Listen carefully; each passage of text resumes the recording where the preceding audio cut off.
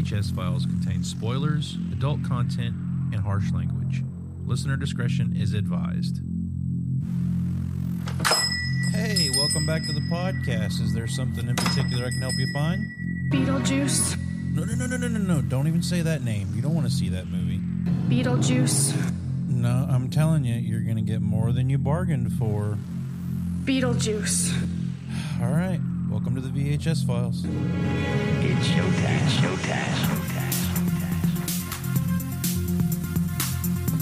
Hello, everyone, and welcome back to the VHS Files, Episode 6. How's everybody doing tonight, Jenny? Great. Jason?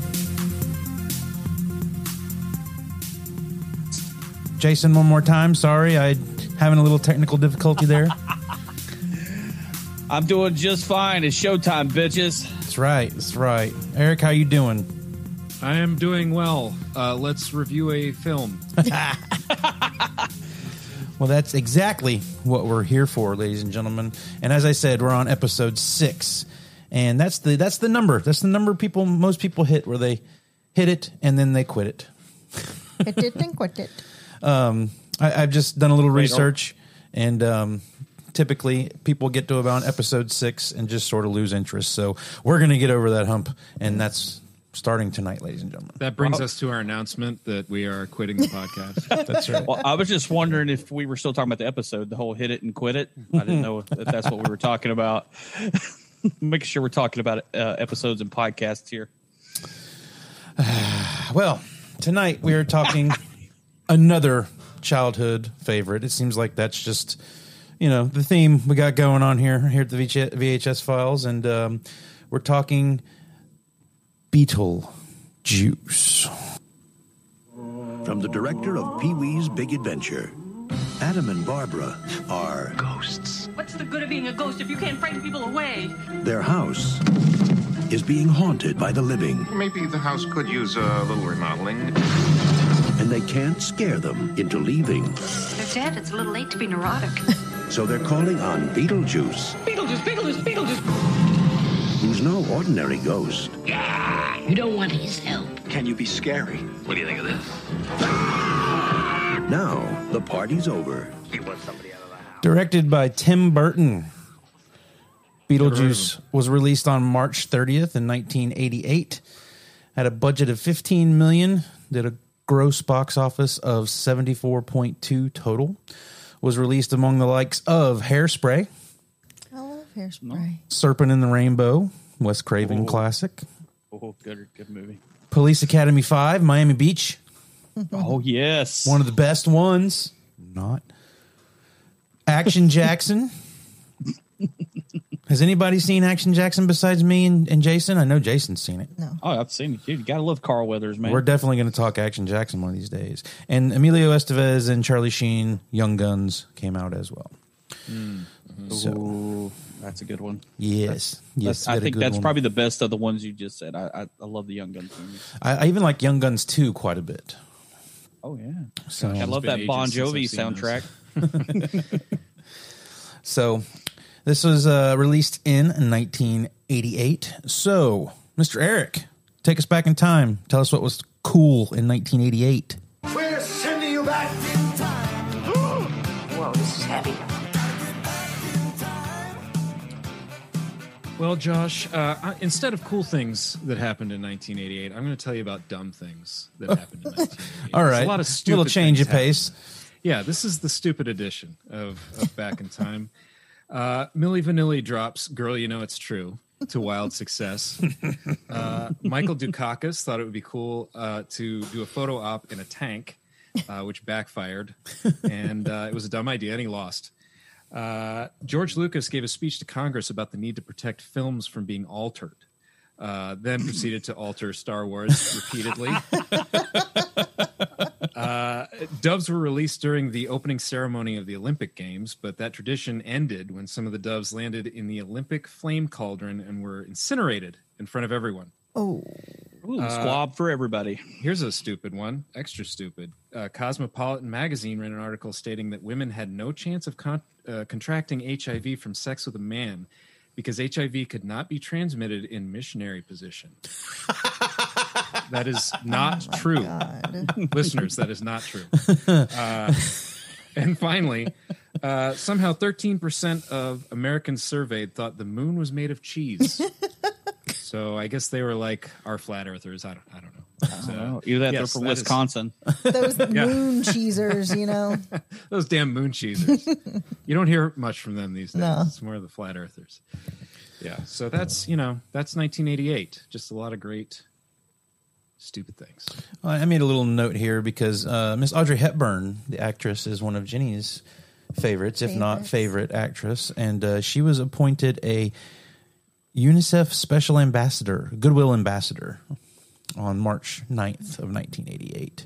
And if you were into music whatsoever in the 80s, you would have been affected by a band named Van Halen. And I just wanted to take a second and say R.I.P. Eddie Van Halen. Jason and I are musicians, and Van Halen was a big part of our of what made us who we are as musicians. I still jam Van Halen to this day. 1984 and the self-titled debut are two of my favorite records. And Eddie Van Halen was absolutely a genius when it comes to guitar. I mean, Jason's a guitar player. I'm sure he influenced everyone. And, any of these bands today that are tapping on their necks and doing the finger tapping and all that stuff. I mean, that was all Eddie Van Halen who made that popular. So I still to this day have not mastered that. It's just watching him as a kid. Like I even made a post on our Facebook thing about watching Eddie Van Halen on MTV and just like, how does this man do this? And, you're a young kid, you don't have a guitar yet. So it was always the broom jumping around the house, when Jump came on, anything like that. It was like, oh, I want to be Eddie Van Halen. It's great. And, I mean, I've always been a Van Halen fan, Van Halen or Van Hagar. They were still both great to me because the constant was always Eddie. The man took things that Jimmy had done back during his days, and he literally picked that torch up and just kept carrying guitar to further outreaches of space and beyond, done things that people still do to this day and have not mastered. Yeah. So, I mean, he was a composer as well as a great guitar player. Yeah, I mean, he he's got his famous trademark guitar. He actually built that guitar. He got the sound from building that guitar and tweaking it over the years. So, I mean, that's one reason he has such a distinct sound, along with his amplification and the pedals he used and stuff like that. And but yeah, I mean, you're not going to get. I don't think you're going to get anybody quite like Eddie Van Halen moving forward. So, rest in peace, for sure, Eddie Van Halen. But let's talk. Well, I mean, Eddie Van Halen. Wait, I got one more. What? I got one more. Since we're in the world of rock and stuff like that, of that year, 1988, the best metal album, I would say maybe number 2 in their whole thing, Injustice for All came out that year, dude.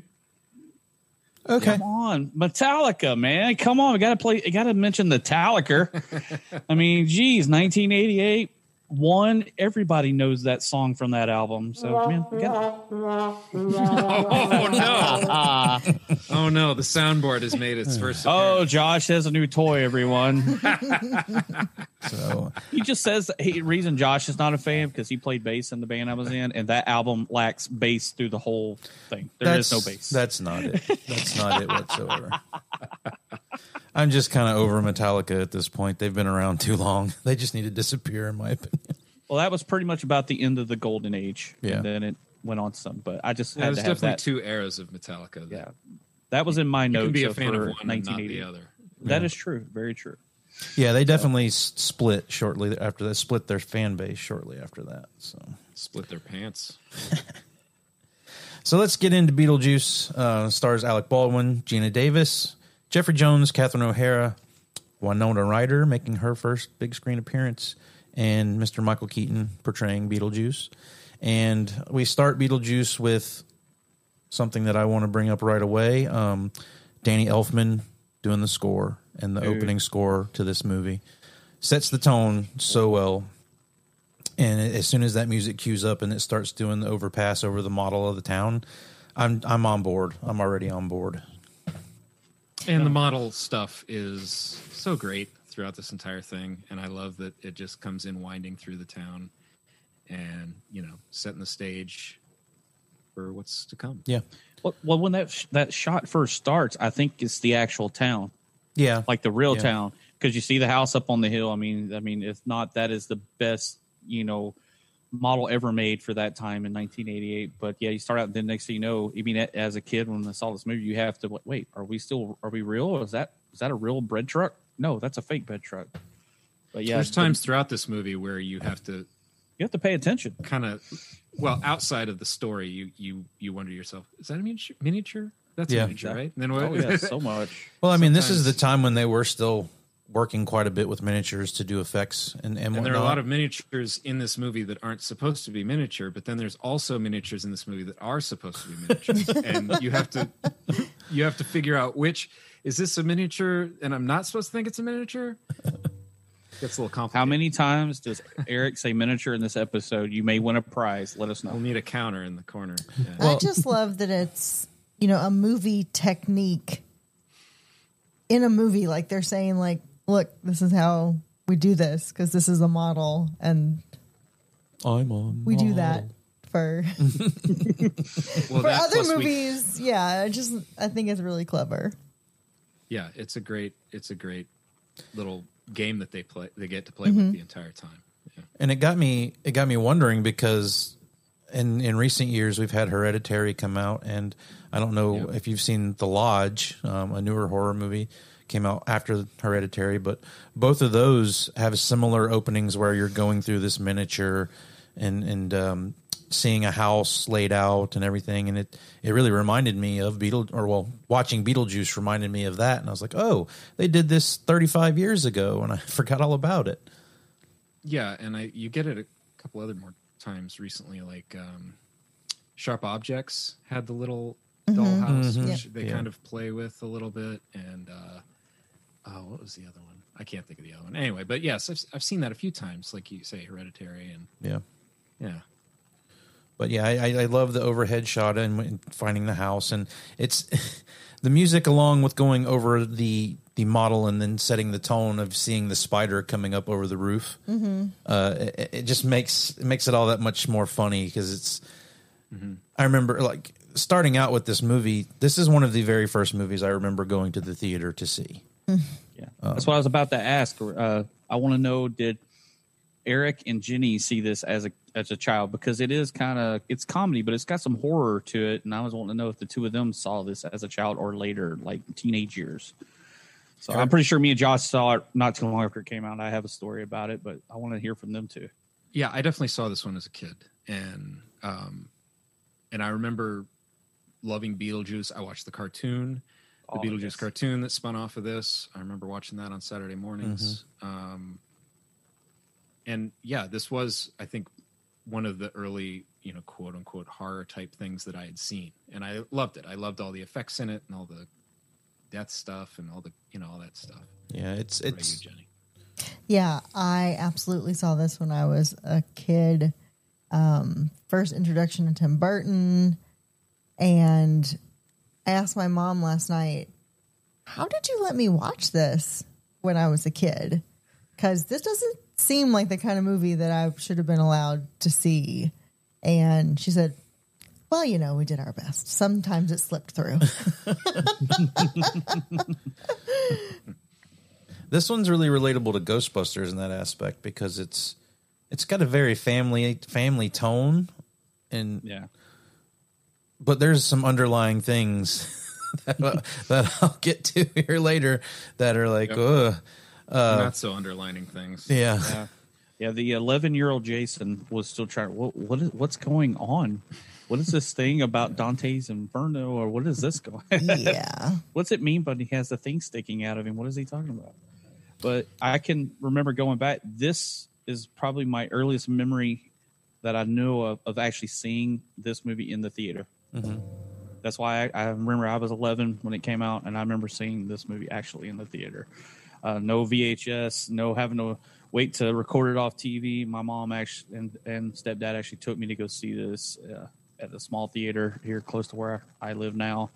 Theater's no longer there, but I remember just staring at the screen the whole entire time. And we'll get to them later, but there's times I was actually scared. Yeah, I mean it's a lot of comedy, but there's some jump scares in a sense that frightened me as a child, and I think I remember having some nightmares a couple of times about shrimp. But and I love shrimp, but man, it was just like, you know, you go to a restaurant, you know, you pick them up like, oh wait, I don't know if I want this one. Can I just get a hamburger?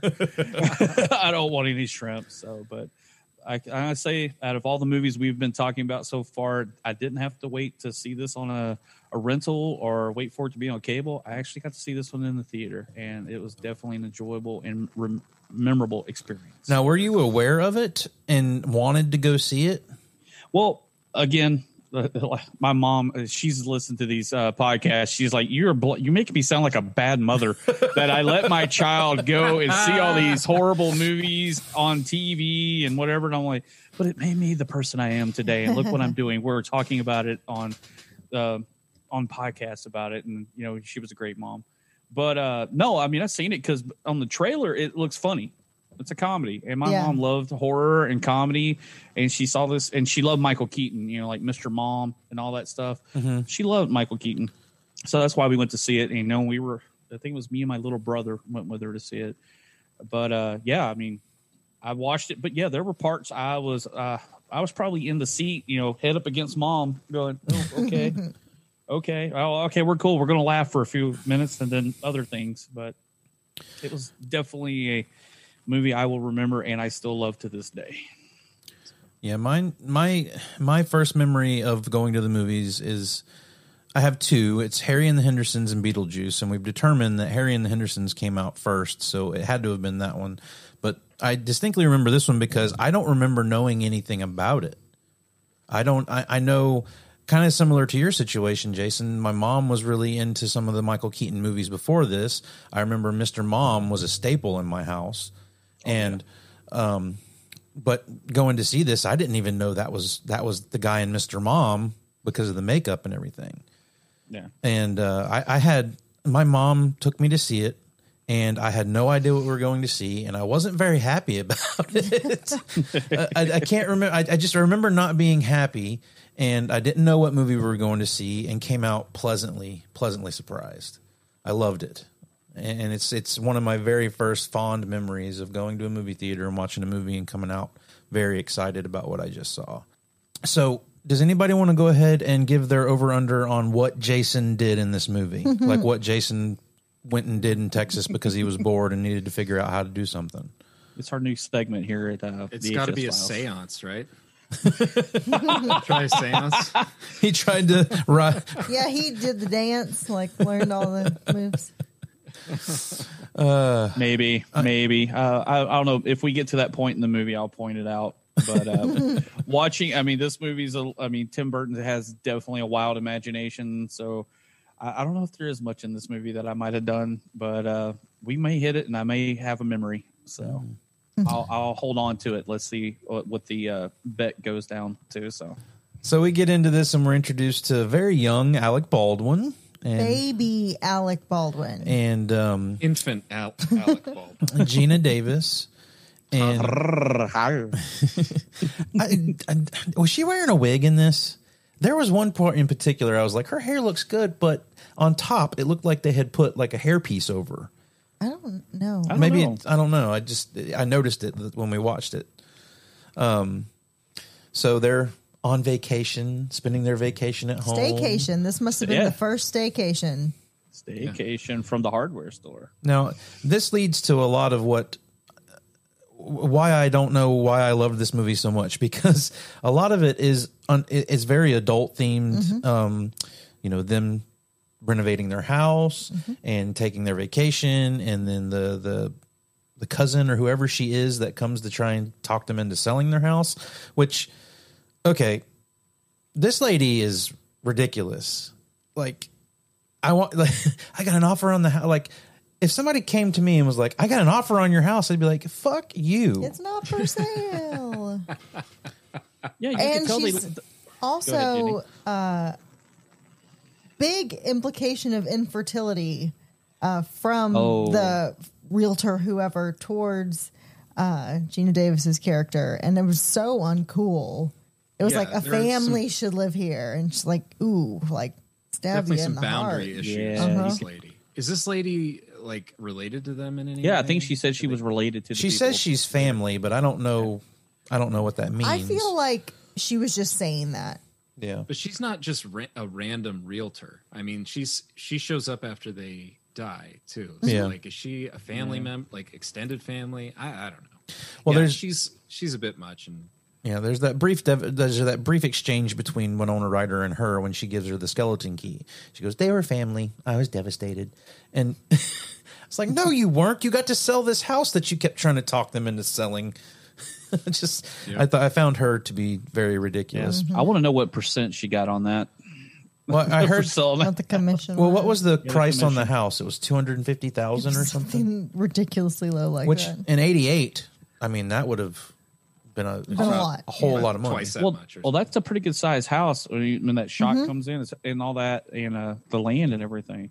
But hey, speaking of the house, did anybody feel like that house reminded them of another famous house from another movie? no. But Come on. you just reminded me of something I didn't talk about in the Friday the 13th episode. Are you talking about Psycho? Yes, it looks like the Bates home. A little bit, yeah. Yeah, and it's up on the hill, above the rest of the town. And I was just like, and you know, it's funny. I mean, how many times have we all seen Beetlejuice? That just hit me on this, watch to do the podcast. It was like, dude, that looks like the Bates home. There might be some influence there. It for sure. has a little bit. I mean, it's his Tim Burton, and he's always been that way. Yeah, I can he see that. nods. He makes a nod to Night of the Living Dead as well in this movie. Yes, So. true, very true. So we're watching this last night, and they run into town to grab something for the house or whatever, and then they swerve to hit a dog, and they crash through this bridge. They swerve to avoid hitting the dog. Right, to avoid it. They swerve to hit the dog. Well, in hindsight, they their probably punishment. should have tried to hit the dog, since the dog ultimately killed them. Now, did the realtor lady hire the dog to kill them so she could sell the house? A highly trained canine. I think she did.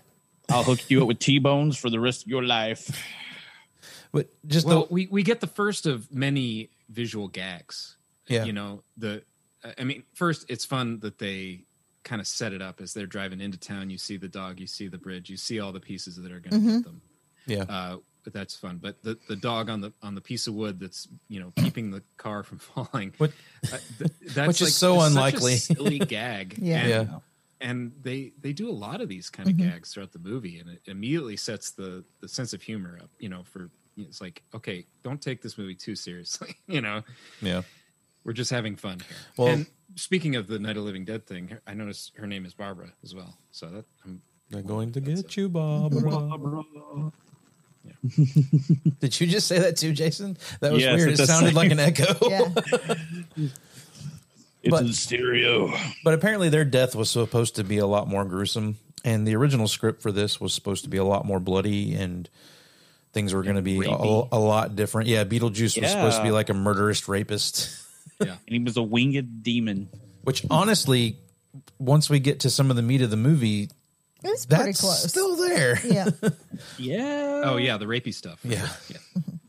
Yeah. It would be interesting to see a remake of this movie in that tone. Like, instead of trying to remake a comedy, Something actually dark and like make a really scary horror version of Beetlejuice. That could be a pretty cool concept. something tells me it would end up being more like the Nightmare on Elm Street remake that happened that was just too serious, Oh yeah. We can talk about the sequel that was supposed to get made for this at the end. I think that's I've got some idea, I've got some thoughts about that, and we'll talk about it after we get done with the movie, but could that crash have killed them? I mean, I don't know. That's what I was watching. Go ahead, Eric. Oh no, I was going to say that is like the deepest little creek in a town ever. I mean, they fell off there. I mean, it's very shallow. I mean, I think they could have crawled out the back of the car or something, or maybe it knocked them out when they hit. Maybe I don't they know. just drowned. And then they drowned slowly. Yeah, that's the only thing I can think of. They don't appear damaged like the Yeah. other dead, so I Exactly. think they drowned. Yeah. You have to assume they just drowned, and that's why they don't have, wounds and whatnot. Very true. This is my second biggest fear, is driving off of a bridge into a body of water and being trapped and drowning. What's the first? Being buried alive. Oh yeah, that's pretty. It all has to do with not being able to breathe. Yeah. I think I think both of those are kind of high up on everybody's list. I think. Yeah, that's not. But like, I mean- no, it's like a serious like fear. Like, So does this upset you when this happens? yeah, I tensed up. Yeah. I remember being upset when I realized they were dead as a kid watching it. Like that was a memory that came back to me where I was like, oh no, like they died. I sort of realized it as they were, that's what the viewer does. But yeah, I remember that being sad. I remember being sad about that. That's another thing I think as a kid that it never really dawned on me. Like I got that they were dead, but I didn't get this whole, like I was just along for the ride when they were figuring all of this out and finding the handbook for the recently deceased and going. Disease. Josh has on his table right now. It's my little. It's just a blank notebook, but I love the aesthetic of it. And but this is a very unique portrayal of the afterlife, quote unquote. Because this is the first time I'd ever really seen anything that was like, no, you don't go to heaven or hell. This is just. They briefly touch on this. They spend they're to spend 125 years in their house. Like, what is it that constitutes where you spend this time in your afterlife? Well, it's kind of weird. And also, I think their motivations are a little weak for this haunting, for this whatever has happened. Their unwillingness to leave or move on. They go to pretty extreme lengths to just get these people out of their house. That was one thing I kind of noticed this time. Like getting to Beetlejuice was extremely reckless. Mm-hmm.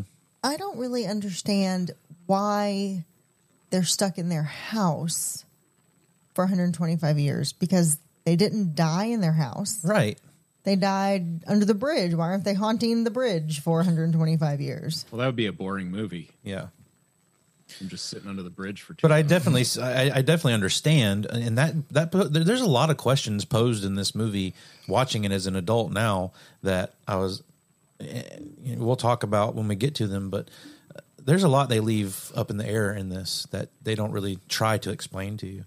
Well, going back, it was a good point that it's exploring the afterlife in a sort of obviously whimsical and comedic way, but also sort of portraying it as boring, or there isn't a heavenly light in this movie that they get to move on to later. There isn't, it's a bit bleak, and it's more about finding happiness with what you're doing. Yeah. And they go ahead, Josh. Oh, they touch on that too, because there's this scene they shot where they go to the base or to the attic and they're cleaning, and he's like, "You got cabin fever?" And he's like, "What if this is heaven?" And she says, "If it was heaven, there wouldn't be dust on everything." So they lightly graze on where they're at as dead people in the afterlife. Like, I got to spend 125 years just sitting in this house. I could think that might get a little boring. Yeah, I think they're cute together too. Like, yes, yeah. They established that in the beginning, and dude, that's before like they died, relationship they're- goals right there. Yeah, Just the two of them. Yeah, that is they just love hanging out together, and that gets you on their side immediately, even though their motivations might be a little murky. But And in that scene, they're actually in the model, because we get established that Alec Baldwin's character is making a model of the whole town, and it's pretty morbid that they're setting up their own funeral in the cemetery and stuff. Yeah, get it just right. Do we want to be here or over here? Oh, and at least when you did find out that when you die, you better have known how to operate your stereo, because the handbook for the recently deceased reads like stereo instructions. Yeah.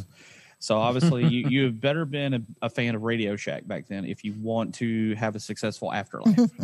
and if you're setting up little miniatures, you probably would go to Radio Shack all the time for You little would think, light bulbs yeah. and wires and whatnot. Yeah. Very true. Yeah. And then, so they're in their We'd house. like to thank our sponsor, Radio Shack. Radio Shack. Are they even in business anymore? I think they're finally shut them all down. I think. But so they're in their house, and all of a sudden, people start coming in, and we're introduced to the Dietzes.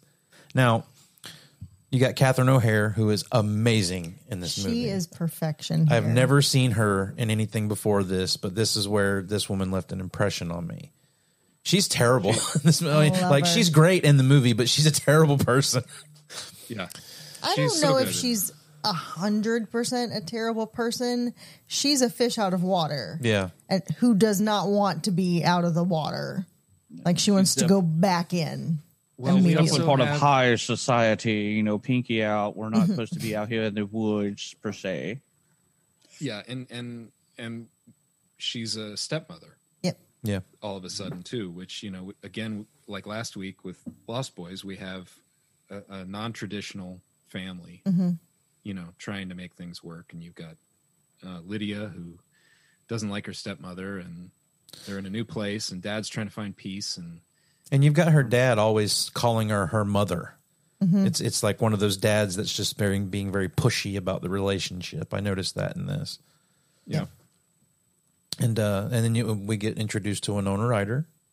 I think a lot of kids my age and teenagers fell in love when they saw this movie. Jenny and I were talking a lot about this last night, about how she was just like your quintessential like goth girl. She's the OG goth girl. Yeah, she like inspired a generation of goth girls. But that's what we were talking about is, do you think she had the intent of becoming this super like known as a goth girl? I mean, she did this. I'm not sure if she really did much else that portrayed her as quote unquote goth.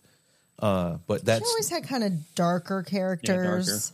Like Heathers and Pump Up the Volume and stuff like that, with the exception of Edward Scissorhands, where it's like dramatically the opposite of the dark aesthetic. Like, let's have blonde hair and put her in white. And it was like kind of like a rebellion against that, maybe. I'm not sure. yeah. But I mean, she's great in this. We did the math yesterday, and I think she would have been 16 when they were shooting this, which makes the end of the movie all that much more creepy. Did you happen to see the actresses that turned down this role? I actually didn't get a chance to do a whole lot of research on this one. Yeah, Well, Sarah Jessica Parker. Yeah, Brooke Shields, Justine Bateman, Molly Ringwald, Jennifer Connelly, Diane Lane, Lori Laughlin. Yeah. Whoa. All turned it down. All turned it down. Yeah. Damn. Lori Laughlin had a Lewis full auditioned house. for us. Oh yeah, and what was Delia was originally, they were trying to cast Angelica Houston for her, That's right. And but she got sick or something and couldn't do it. So and then they got and her. while we're on this, Burton's first choice for Beetlejuice was Sammy Davis Jr. I did hear about that. I've heard that for quite a number of years about Sammy Davis Jr. in there, and I was like, but then you see what we Would've have made now, for- and you're like, how was that possible? Yeah, that would have been a very different movie, I think. Man, I love me some Sammy Davis Jr., but how? I'm imagining Sammy Davis Jr. doing the jerk off motion now. But it I would don't be, like it. But it would be Beetlejuice to the whole movie with like a martini glass in his hand. Hey, I was like, that's all. Beetlejuice would have been a whole lot cooler. Yeah. Pack. But in the introduction to the Dietzes, you meet the dad, Charles, who's a real estate mogul, and then there's two aspects about when they get introduced that, as a kid, I just did not understand what was going on. Number one was her sculptures. I was like, what the hell is this? This woman is so like infatuated with as far as these sculptures been exposed to modern art at this age. Right, modern art, yeah, totally. And I always thought she was a collector of them when I was a kid. I didn't realize she made them. Yeah. She says I made that. I don't know. In my memory, it was that she just collected art. But yeah, they're her artwork, right? And they're very weird. I mean, you can tell that this is stuff Tim Burton handpicked. Just really weird, off the wall looking stuff. But I love the mover guy's response to her saying that this is my sculpture, and put it on the table, and he just tosses it like he does sideways. Yeah. Doesn't even stand it up, right? But other than the sculptures, the other thing I did not understand was the character Otho. I still don't understand Otho. Well, at that time, I had no idea what an interior designer was. I was confused as hell because Delia is so engulfed in working with Otho. Like I was under the impression that her and Otho were a thing, and Charles was just some other guy. So I was very confused by the dynamic of what was going on here. And I guess it comes from the New York sense of things, of having your own interior decorator and all of that. But she has to express herself. Yeah. And I love that Charles loves the house. Winona Ryder loves the house, and they don't want to change it. But Delia is like, we're gutting this bad boy. If I can't, I love what's the line she says? If I can't gut out this house and make it my own, I will go insane and I will take it with me. Yeah, she's very so convincing. Great. Yeah, she is. And then the other line was a little gasoline and a blowtorch. It'd be no problem. I'm like, geez, she's just going to burn the house down, just wipe it clean to the foundation. Let's build a new one. Yeah. Well, she is a sculptor. She probably works with fire and whatnot. Those metalworks and everything. And you can tell that Otho is clearly just trying to drain this family of as much money as possible. Mm-hmm. You know. Well, you mean Charles is a real estate mogul or whatever? He's got the money to burn, and then now he's got his new New York wife, and she has things she has to have. So he got Otho, and he's just like, oh, money, signs everywhere. Let's just keep pumping it. I love just a moment with the dad. What's the dad's name? I'm trying to remember. Charles. Okay. When he's reading the magazine and all the little subscription inserts are falling out. That's such an 80s thing, great. 80s, 90s thing that just made me laugh when I saw that. I distinctly remember Jenny and I cracking up a little bit when that was happening when we were watching it too. Yeah. But they come in and they start tearing this, just picking this house apart and talking about how bad the style is. And I can imagine this could be where this part of the afterlife, or maybe this is hell for them, is you've got people openly saying how bad your style is, insulting her hard work. It's like you finally get to see the things people would have said about you now that you're gone. If they're getting to experience it firsthand. Yep.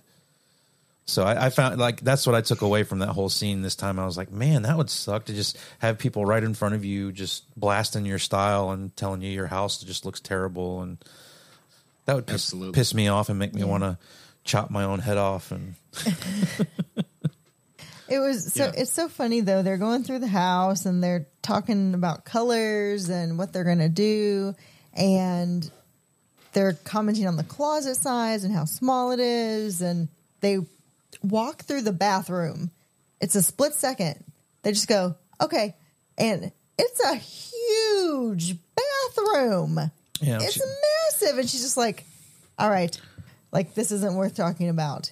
Yeah. She makes some comment about the bathroom just being like, oh, an indoor outhouse. Yes, that's what it was. And it's massive. It's a great bathroom. Yeah, most people would kill for that size bathroom, especially coming from New York. You'd think that would be something she'd be like, whoa. But who knows where they were living in New York. She must have had a big penthouse somewhere or something. Yeah.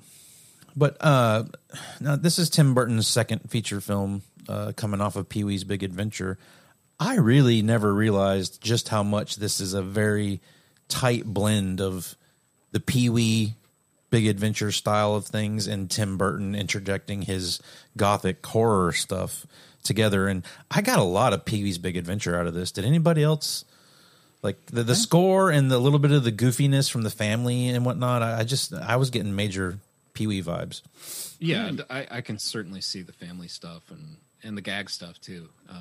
Just a sense of humor. Yeah, even a little bit of the scariness stuff, like from Pee-wee with the whole clown scene when he's having a dream. Yeah, it's kind of creepy. Actually, Large Marge reminds me of when Beetlejuice's face. Yeah. You see it from the back, but when he tries to scare them. But can you be scary? That is a little. Well, that's coming up. Yeah. So after this, they try to run out, and we see the wasteland for the first time. Do we want to talk about this now or later when they bring it up? I mean, because the it's Wasteland there now. Yeah, I mean the Wasteland, like, because Jenny did not catch this, and I'm wondering if anybody else. I mean, Jason, you probably know, but it's Saturn that they go to. I did not know that. Why So is it Saturn? I actually didn't know that it was Saturn. I did not even realize. Is it Saturn? Okay. Is it? Well, no, there is a scene when we meet Beetlejuice. I want to talk about it then, but yeah, Okay, when they well, let's just talk about the look of it, yeah, I mean, because the visual effects of it don't really hold up too well now. well, but I yeah, love the we look. get- I love the we look get of it. We get some of the worst effects, in this area of the film. But Yeah. I love the stop motion sandworm. Yes. I love the yellow sand. Mhm.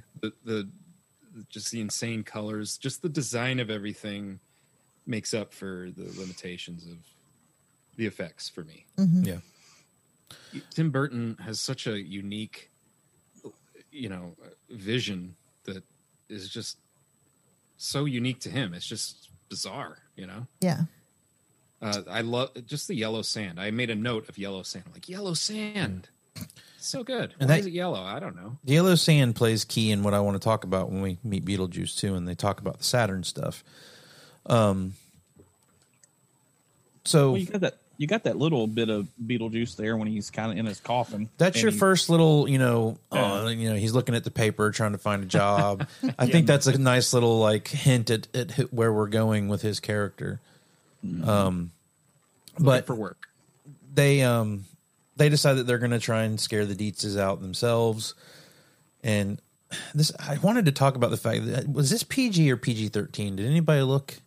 It's PG. It's PG. So again, we've got a movie in the 80s like has straight up decapitation, faces being ripped off, and later the word fuck is used.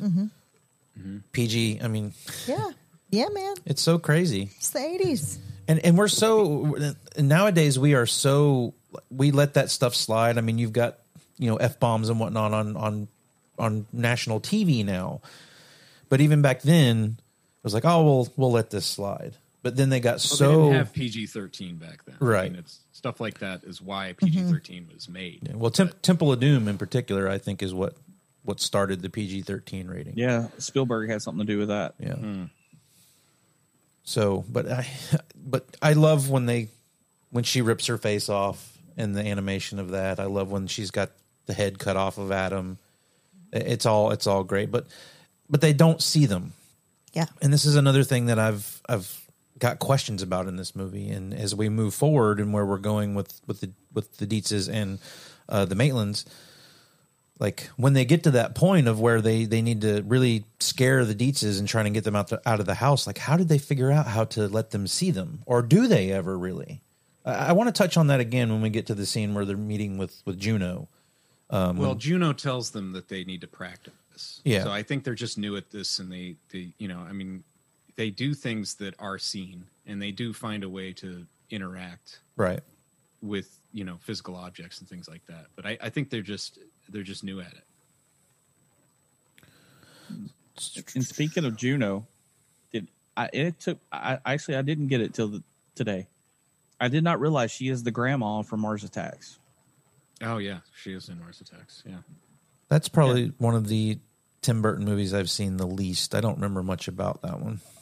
I didn't even realize that was her, and then I saw it today. And because he always uses the same actors in a lot of his movies. Oh yeah. And Oh, I yeah. was just like, that's the grandma from Mars Attacks. Oh my god. Well, this is probably where it starts when I as a kid and started watching more movies really started to notice when these certain groups of characters or actors were together in a movie. Well, that actress was also one of the better known actresses in the film at the time. I'm forgetting her name, but I think she was pretty well known for older work and stuff like that. For some reason, I convinced her to come on. It wasn't. For some reason, I was thinking she was in Grease, like one of the teachers in Grease or something, but I don't think she was. I didn't get a chance to actually confirm or deny that, but I think I'm wrong. But for some reason, I read just about kinda- that and I'm forgetting it, so we should move away from that. So we don't know. I don't want to be wrong. So, but they got to figure out how to get the Dietzes out of the house. So they go to the handbook. I love the flyer they see for Beetlejuice. Unhappy with there's the thing on it says unhappy with eternity. Are you unhappy with eternity? Yeah. Well, I never really thought about it before this viewing because I haven't seen this movie in probably over 10 years. He's like the opposite of a Ghostbuster. Yeah. Mm-hmm. Mm-hmm. He's a bioexorcist. Mm-hmm. Yeah, he's a bioexorcist. That's pretty cool. Yep. We're disgraced bioexorcist. Yeah. Okay. and still to this day, all right, tell me if any of you guys know. The name of the movie is Beetlejuice. Mm-hmm. That is not what we get in the movie. Right. Well, no. It's never spelled that way in the movie. Yeah, it is not spelled that way at all. Well, they pronounce it that way, but I remember as a kid, I used to think, is this Beetlejuice or Betelgeuse or whatever like that? It's like, put a French Betelgeuse. Well, Alec Baldwin reads it wrong the first time he reads it, and then they say it right later. And then that's what got me. I was like, I need an explanation. Yeah, it's got to be more marketable. If anybody's listening, send us this and explain this to me. I'm sorry. That's got to be the explanation. Is it's just more marketable. Well, I think the explanation is that people are dumb. Like they wouldn't know how to pronounce that, so they simplified it. Yeah, they actually had to name the movie Beetlejuice, so you would know how to pronounce the name of this movie and the character. That's exactly what they had to do. Yep. I watched some of the behind the scenes on it, and that's the little bit of research I was able to do on this one. And they had to change the name because it was just going to confuse people. What was the original name? It was House Ghost. Well, yes, there was that, and then they considered Scared Sheetless. Scared Sheetless. Sheetless, yes. Scared Really?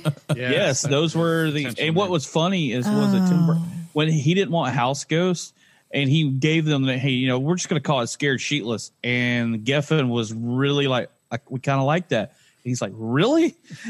I was kidding. Yeah, I'm just kidding. He just we're going to call it Scared Sheetless. Well, I pulled a clip of our first introduction to Mr. Beetlejuice. I'm going to play that now, and we can kind of comment on it as it plays.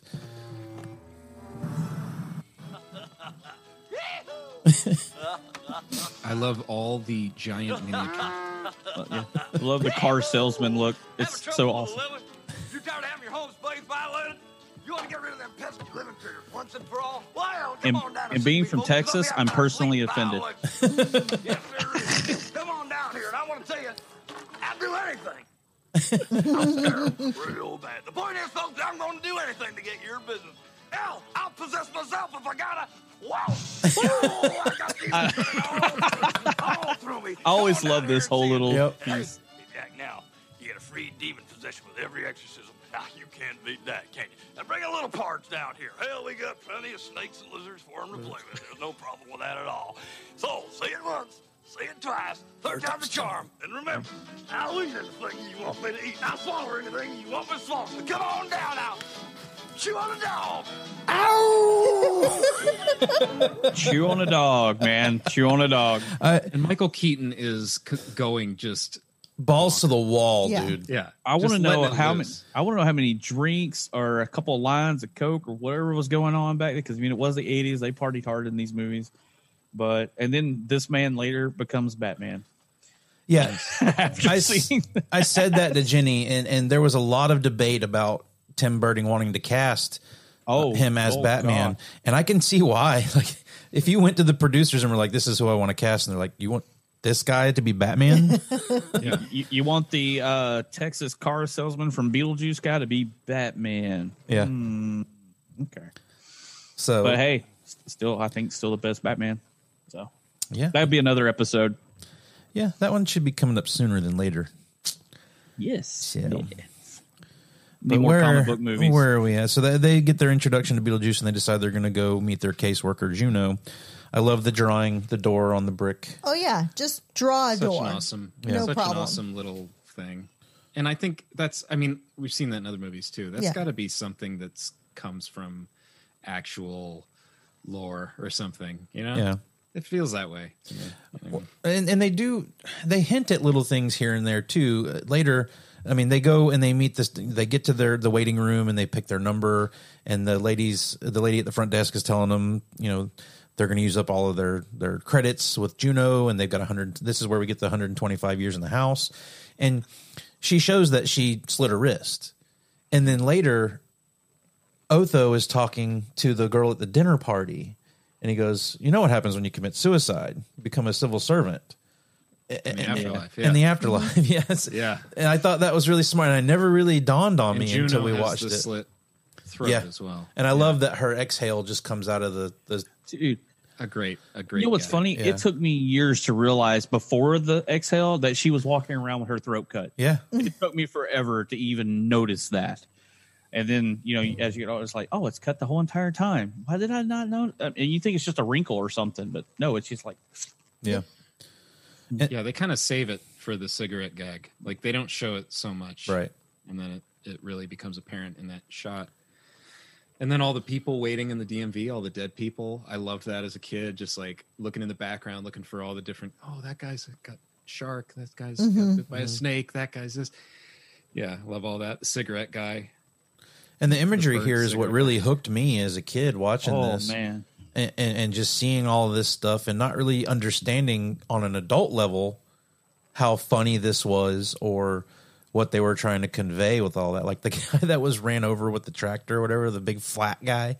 Yeah. Oh, yeah, the filing cabinet guy. Yeah, like I don't know who came up with that, but it was a great idea, and I'm so Goes glad they into did the it. wall. Yeah. I know he's a filing, but the main thing is in. I mean, we've already seen a couple things like the whole ripping the face off the severed head makeup job, but those characters in that waiting room the first time, the guy who like burned alive from smoking or whatever, I'm just like still to this day, I was like, that holds up. I don't care that it is 2020. That holds up. That makeup holds up. Well, even the girl that's cut in half. Yes, that is great. And I mean, I believe they won an Oscar for makeup in this movie. They did, yeah. They would When it came out. They won an Oscar, and I see why. Yeah, I can completely see how they did the torso of the girl. What I'm blown away by are the legs, and like they had to have had laying backwards. Yeah, they had to have had her laying backwards and then molded something on top. It blew me away watching it this time. I was like, man, they really did well with that, because even with 4K, watching it in 4K, I couldn't tell. It looks really good. And the aesthetic in the DMV office as they walk through the office, and there's all these dead people working, and they have this makeup. It's very Halloween. Everything about the holiday. Like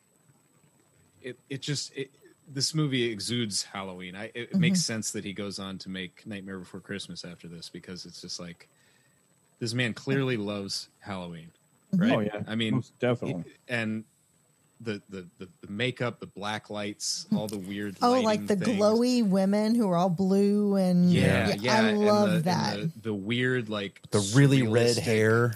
hallways with the checkered floors and the big that crooked perspective, doors and in the hallways. all that stuff So is just interesting. so neat. When it's a feast for your eyes, and you just get to. As a kid, I just remember looking at every little detail when they sit down and there's people sitting in a movie theater through the window behind them. Mm-hmm. Yeah. And there's like all different weird dead people, red skeleton, white skeleton, there's different stuff. There's just stuff everywhere. It's like in the background, it's so fun. Yeah, the blue people. I don't know about you guys. I was 11 when I saw this movie.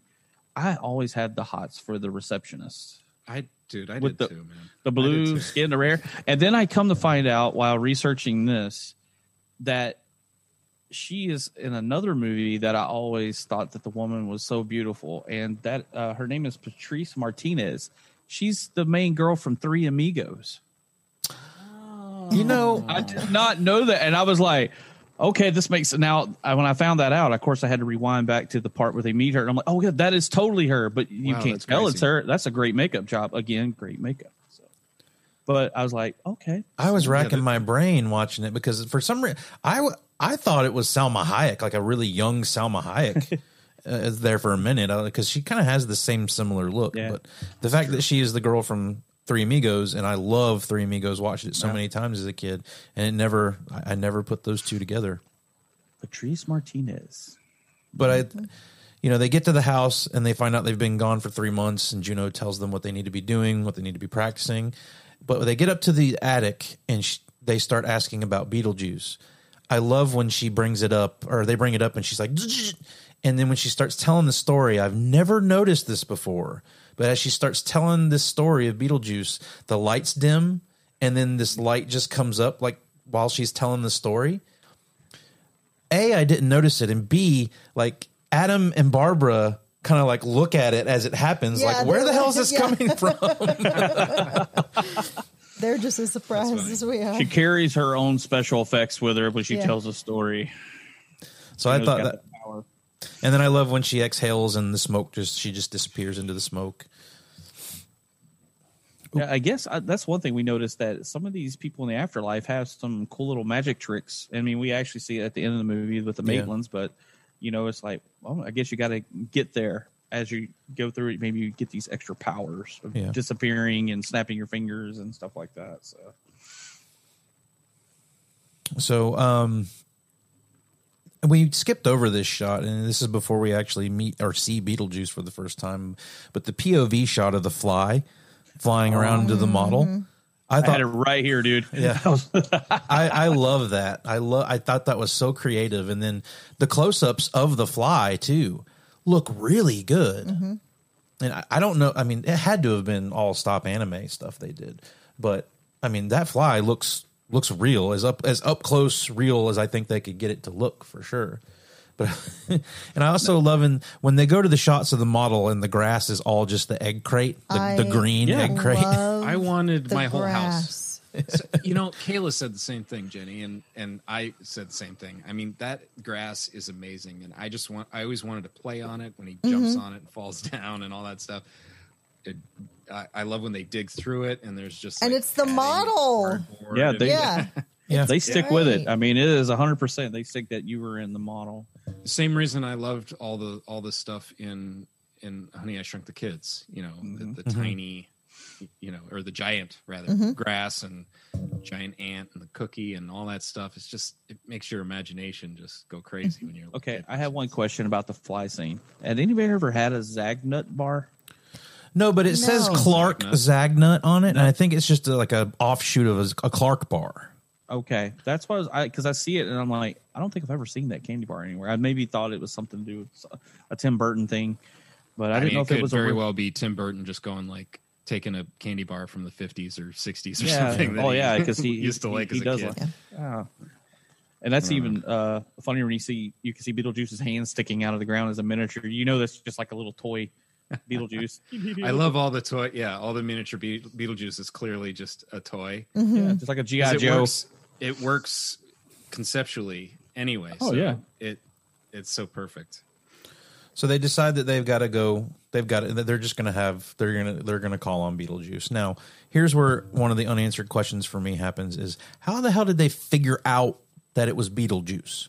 Because you hear them throughout all of this, like Beetle, Geist, Beetle, Geyser, Beetle, Breakfast. They say all the wrong words.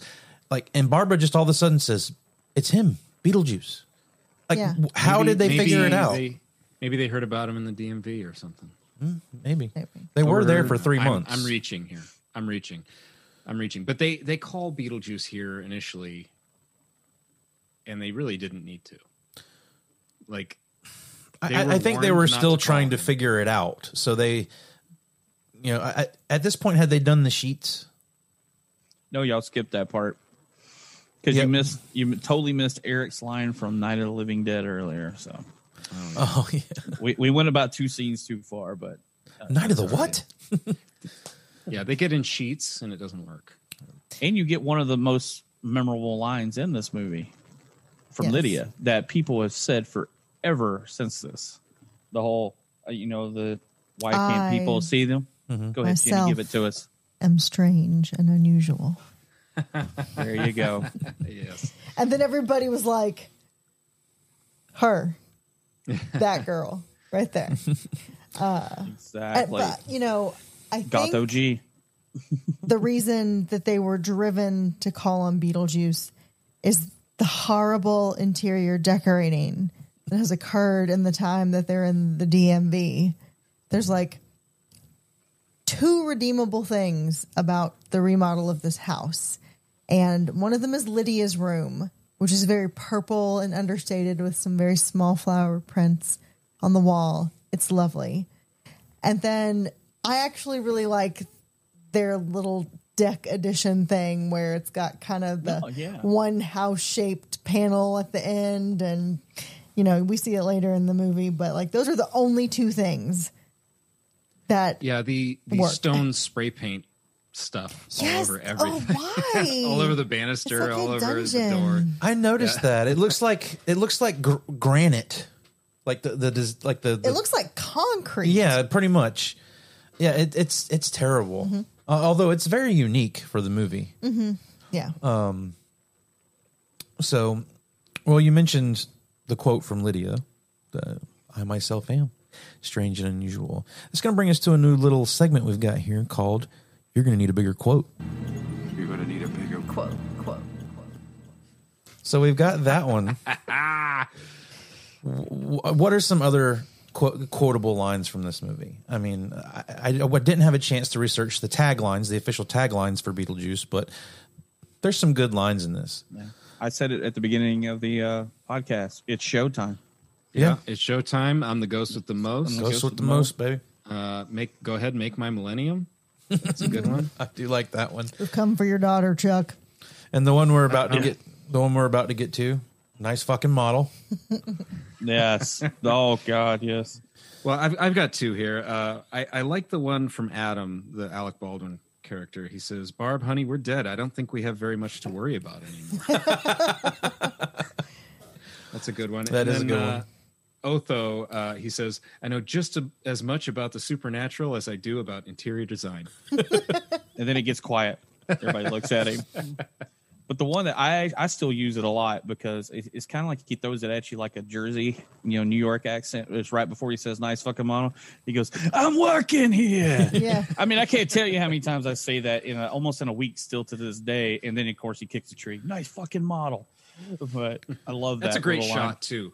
Oh, I love that whole little Amazing segment, man. shot. That left such an impression on me as a kid.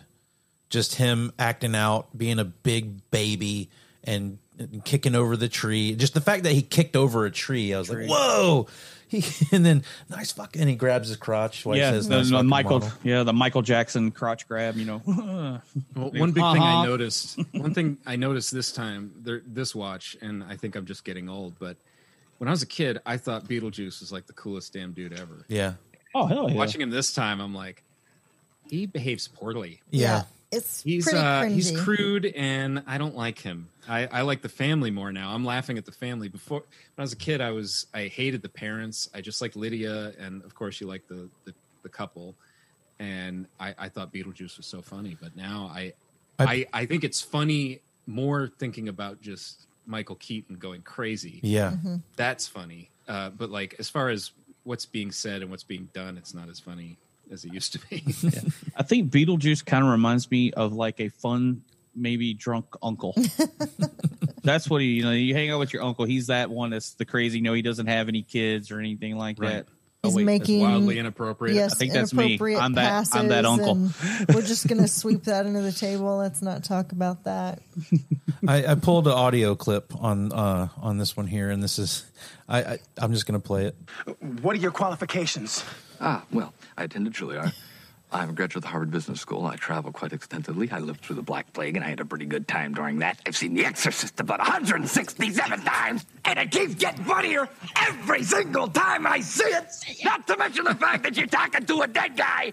Now, what do you think? You think I'm qualified? You want to get nuts? Let's get nuts. Oh man, yeah, Beetlejuice came out a little bit in that Batman performance for sure. Oh yeah, that part, in Batman when he meets the Joker, that is total Beetlejuice right there. That is, but that's funny you played that. That's another one of my favorite segments of this whole movie. Is just that whole, even the stuff before that when he's meeting the Maitlands and everything with talking about being his buddy. Next thing you know, he's wearing the same shirt. Hey, we're simpatico, man. We even shop at the same store. And that kind of stuff was what made the cartoon fun. I Yeah. haven't watched it, but he was always swapping outfits, doing all these kind of crazy bits, kind of like the genie from Aladdin, you know, like Oh yeah. just doing like just silly stuff and little bits and jokes all the time. And it's so funny that went on to be like a kid's cartoon and everything, because like we're talking about, you know, as a kid you thought he was really cool, but watching it now, he's a bit rapey. He's very, you know, very total perv, man. Yeah, I mean, so it's weird that, you know, and I love the fact that he only has 18 minutes of screen time in this whole movie. Yeah, isn't that crazy? He's But barely it makes such in an it. impression. Yeah, Yeah. and That's all he needed. it was even He's going like to be Hannibal Lecter. Yeah, it was even going to be shorter because they had to go back after they had tested it for audiences and the stuff after when he's waiting at the DMV. They had to shoot all of that after the movie was pretty much done. They did that in post because they felt like he needed to be in the movie more. Right, and people didn't want him to be like cursed for eternal damnation necessarily. Right. Like he goes back to the DMV and he's in trouble. He gets his head shrunk or whatever. But Yeah. he's ultimately pretty much fine by the end of the movie. And I love that they play with that aesthetic with like the toy line that came out. I had a bunch of the Beetlejuice action figures that kind of coincided with the TV show, the animated show, the cartoon. But again, we're going back to like all the stuff I had when I was a kid. If I still had some of these toys, I'd be rolling in the dough. You'd be rolling. Rolling. So they decide that Beetlejuice isn't going to be a good idea. And then Barbara has an idea. Mm-hmm. And then we get the infamous dinner scene. Yes, they're just having a light conversation about suicide at dinner. No big deal. Over a shrimp cocktail. Yeah. It's like Otho. It looks a little suspicious.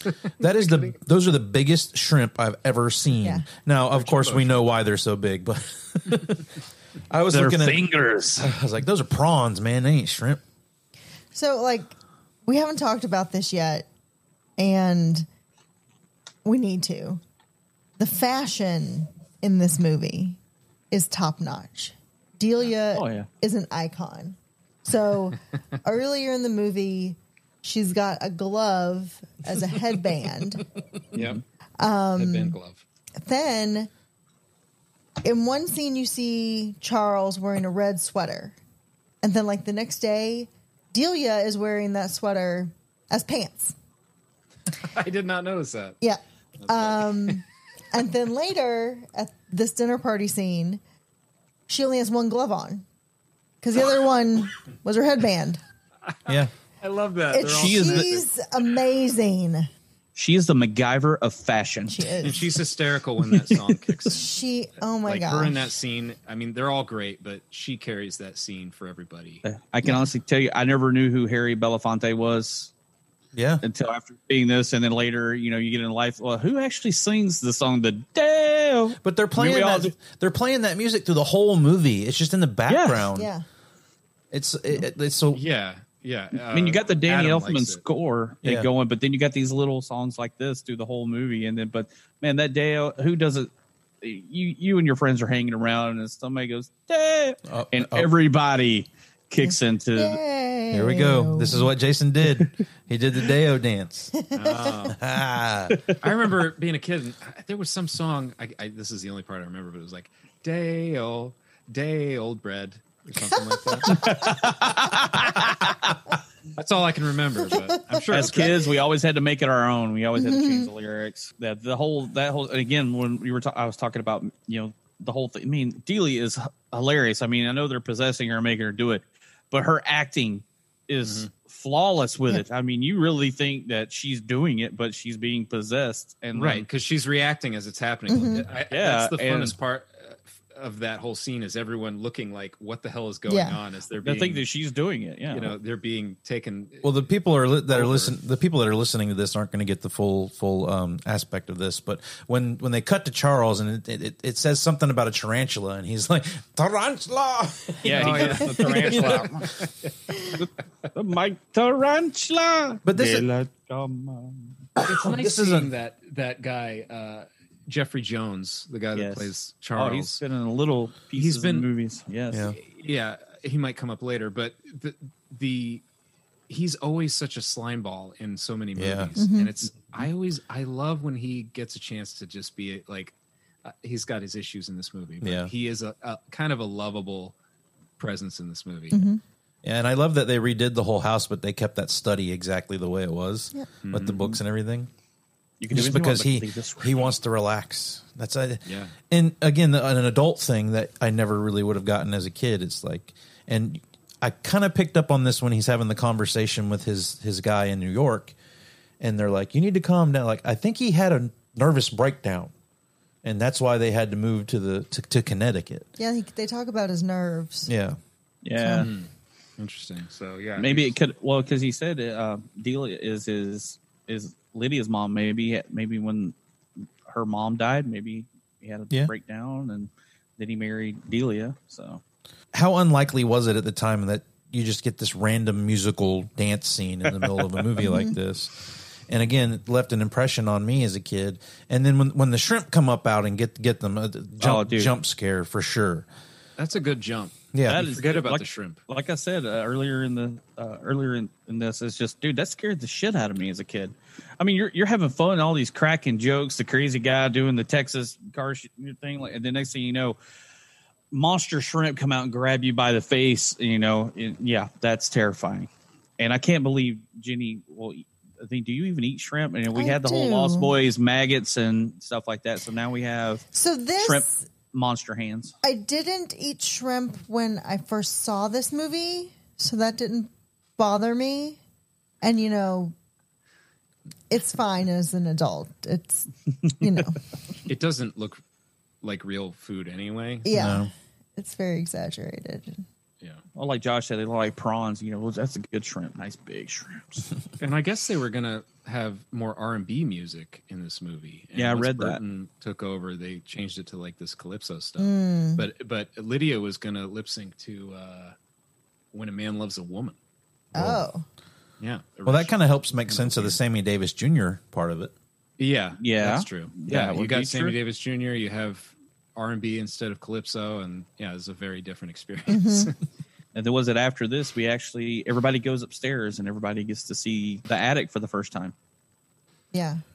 They're Right not after this. scared. They didn't scare them away. They're actually Well, I love that now. enjoying it. Now Julia has found this as something that she can hone in on. It's like, oh, I can do something with this, almost like inspiration. And she was so blasé about it and didn't want to acknowledge it when Leah brought it to her. And now it's like she's so concerned that they're gone. And she's like, well, if they're not gone, I don't want to scare them away. So she just flips on a dime. Yeah. And the fact that dance number and everything didn't freak them out is amazing. How the hell did the Maitlands do that to them though? Like, it's magic, man. But hey, quick, going back to the thing, O'Hara and Jeffrey Jones were the ones that suggested the calypso music. oh, really? Really? So that's kind of an interesting Yeah. fact there. But I mean, who knows how they pulled it off? But it was too entertaining. They're not evil. They're not scary. They're like nice people. You know what I mean? And it's such a letdown to them because they're excited and celebrating, and Adam's like, they're going to be running out any minute. And then it's just, they want you to come downstairs. And it's a gut punch to them because they really think they've gotten somewhere. Yeah, 'cause that was fantastic. I mean, I would be running out the door. I mean, Shrimp just grabbed me in the face and just had a dance number. I'm out. I'm done. Yeah. But no, let's go upstairs again with the the horror movie thing. Hey, scary. Let's go upstairs. Yeah, and the dad wants to capitalize on this. He wants to but he wants to buy the city and make it an the entire whole town. Yeah. tourist attraction. But then Beetlejuice decides he's going to interject. And I found out a little bit of information about this. Originally, the snake did not resemble Michael Keaton's face or look at all. So all the snake stuff, they ended up having to go back and reshoot after Michael Keaton had done his parts. Oh. I'm kind of interested to see what it would have been before. But I love that it still has his facial features and the hair, and it's creepy. Yeah, dude, it's that's pretty the Beetlejuice scary. Snake is creepy, and I think that's time where the stop motion stuff. Same with the sandworms. it works because Mm-hmm. it feels otherworldly. Definitely. It feels, like it's not from our It's reality. the perfect place for it. Yeah. Yeah, because it just got that herky-jerky motion. It just doesn't feel right. Yeah. And then you get that other iconic line that Jenny said earlier. We've come for your daughter, Chuck. Yep. I love that. But this is when Lydia finally sees that this shit is serious and can get serious. And for some reason, it just makes her want to be dead. Yeah. The teenage angst in her in this movie. Oh man, she's got a bunch of it. But it's real drama queen. It's also really touching. I don't think that I picked up on this until this watch. Like the Maitlands' desire to have a child. Like they feel very strongly toward Lydia. They want to protect her. They like immediately latch on to her when they know that she can see them, and they develop a friendship and a caring for each other. And Lydia loves them so much that she wants to be dead to be with them because she relates more to them than she does to her own family. Yeah. It's really sweet, especially It is considering sweet. the ending of the movie. I just thought that it stood out to me this time as a touching. Jenny, maybe that's why they, I was asking earlier, why are they staying here? Just to keep their house from getting redecorated? Maybe that's why they have unfinished business, because they never got to be parents. You know what I mean? I think maybe you figured it out. Well, there you go. Yeah, that makes Jenny a lot of has sense. cracked this wide open.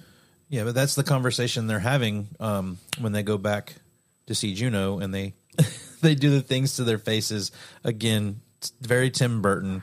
I love that. As a Looks kid, man. so great. And like who was thinking of these kind of things at that time?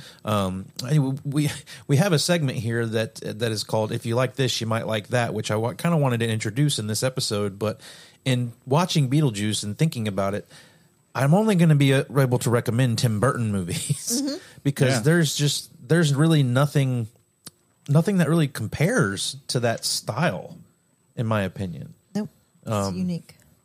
And people really haven't tried to rip it off, I don't think. I mean, Tim Burton successfully. That's for sure. And when we get on to Batman and the things where he gets bigger budgets, he tends to tone down that stuff. But I love that he just went for it in this one, and it all looks amazing.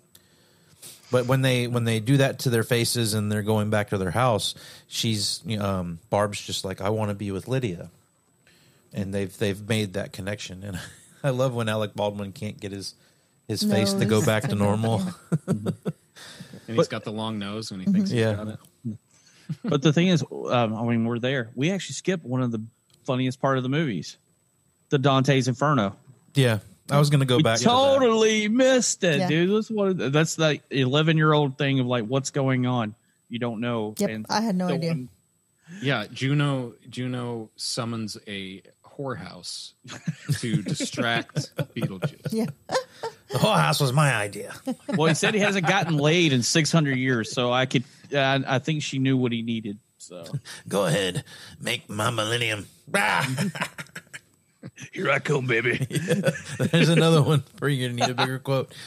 But yeah, the look of that is great. I mean, that looks like something you'd see in a Rob Zombie movie now. it does. Not in a movie. One of the original like White Zombie music video. Yeah. That would be a White Zombie music video with all the girls with the blue skin and the reddish hair and being revealing and stuff like that. But yeah, but as 11-year-old Jason, I didn't get that. Yeah. I just thought it was funny when he's got the spike sticking out of him and he's doing the whole little dance like, here I go, baby. And he's sitting there doing that little dance on the way up there. Laugh my ass off. That's the only part I got out of it. You just made me realize something. So when the thorns come out of him, he's horny. He's literally horny. Yep. Exactly. Well, remember when he gets up, he says something about, "Oh, this has got me like an itch" or something like that, and he's sitting there talking. He's got all these horns sticking out of him. What a perv! And then while the Maitlands are gone, Lydia has her first encounter with him with Beetlejuice at the Dante's Inferno, and that's where we get our other famous line: "I'm the ghost with the most, babe." And he's a salesman, I gotta say. Yeah, he's a used car salesman. He's a used car salesman from Texas. We've established that. I guess I do understand the overwhelming urge for him to get married and all of that stuff. He's just a creeper. But I love when the Maitlands doesn't he state that he has to get married to get out of quote unquote here? Or yeah, well, he's trying to. He uses the You think he's illegal lying, alien or is- thing. At the end, when she goes to summon him, he goes, card. "Yeah." He's like, well, "I'm what you would call an illegal alien. So in order for me to get out of here, I got to get married." It's very brief, but I caught it. Do you think he's lying, or do you think? Oh, that absolutely, Will actually- absolutely. Oh, He's so you just don't playing think- on her naivety, naivete. Okay, well, I thought there was some kind of magical rule, even this time in my head. So, but that makes sense. He's a liar. He's a cheat. That Yeah, I mean, makes he's sense. doing anything he can to just get out and do his own thing. I definitely got the creeper vibes off Beetlejuice this time around. And it's funny that you said earlier that he was just this coolest character when you were a kid. But what do you think it was with us as kids that made us think he was so cool? Just that he was just so crazy bonkers and whatnot, and we didn't understand what his motivations were. He was like a big kid.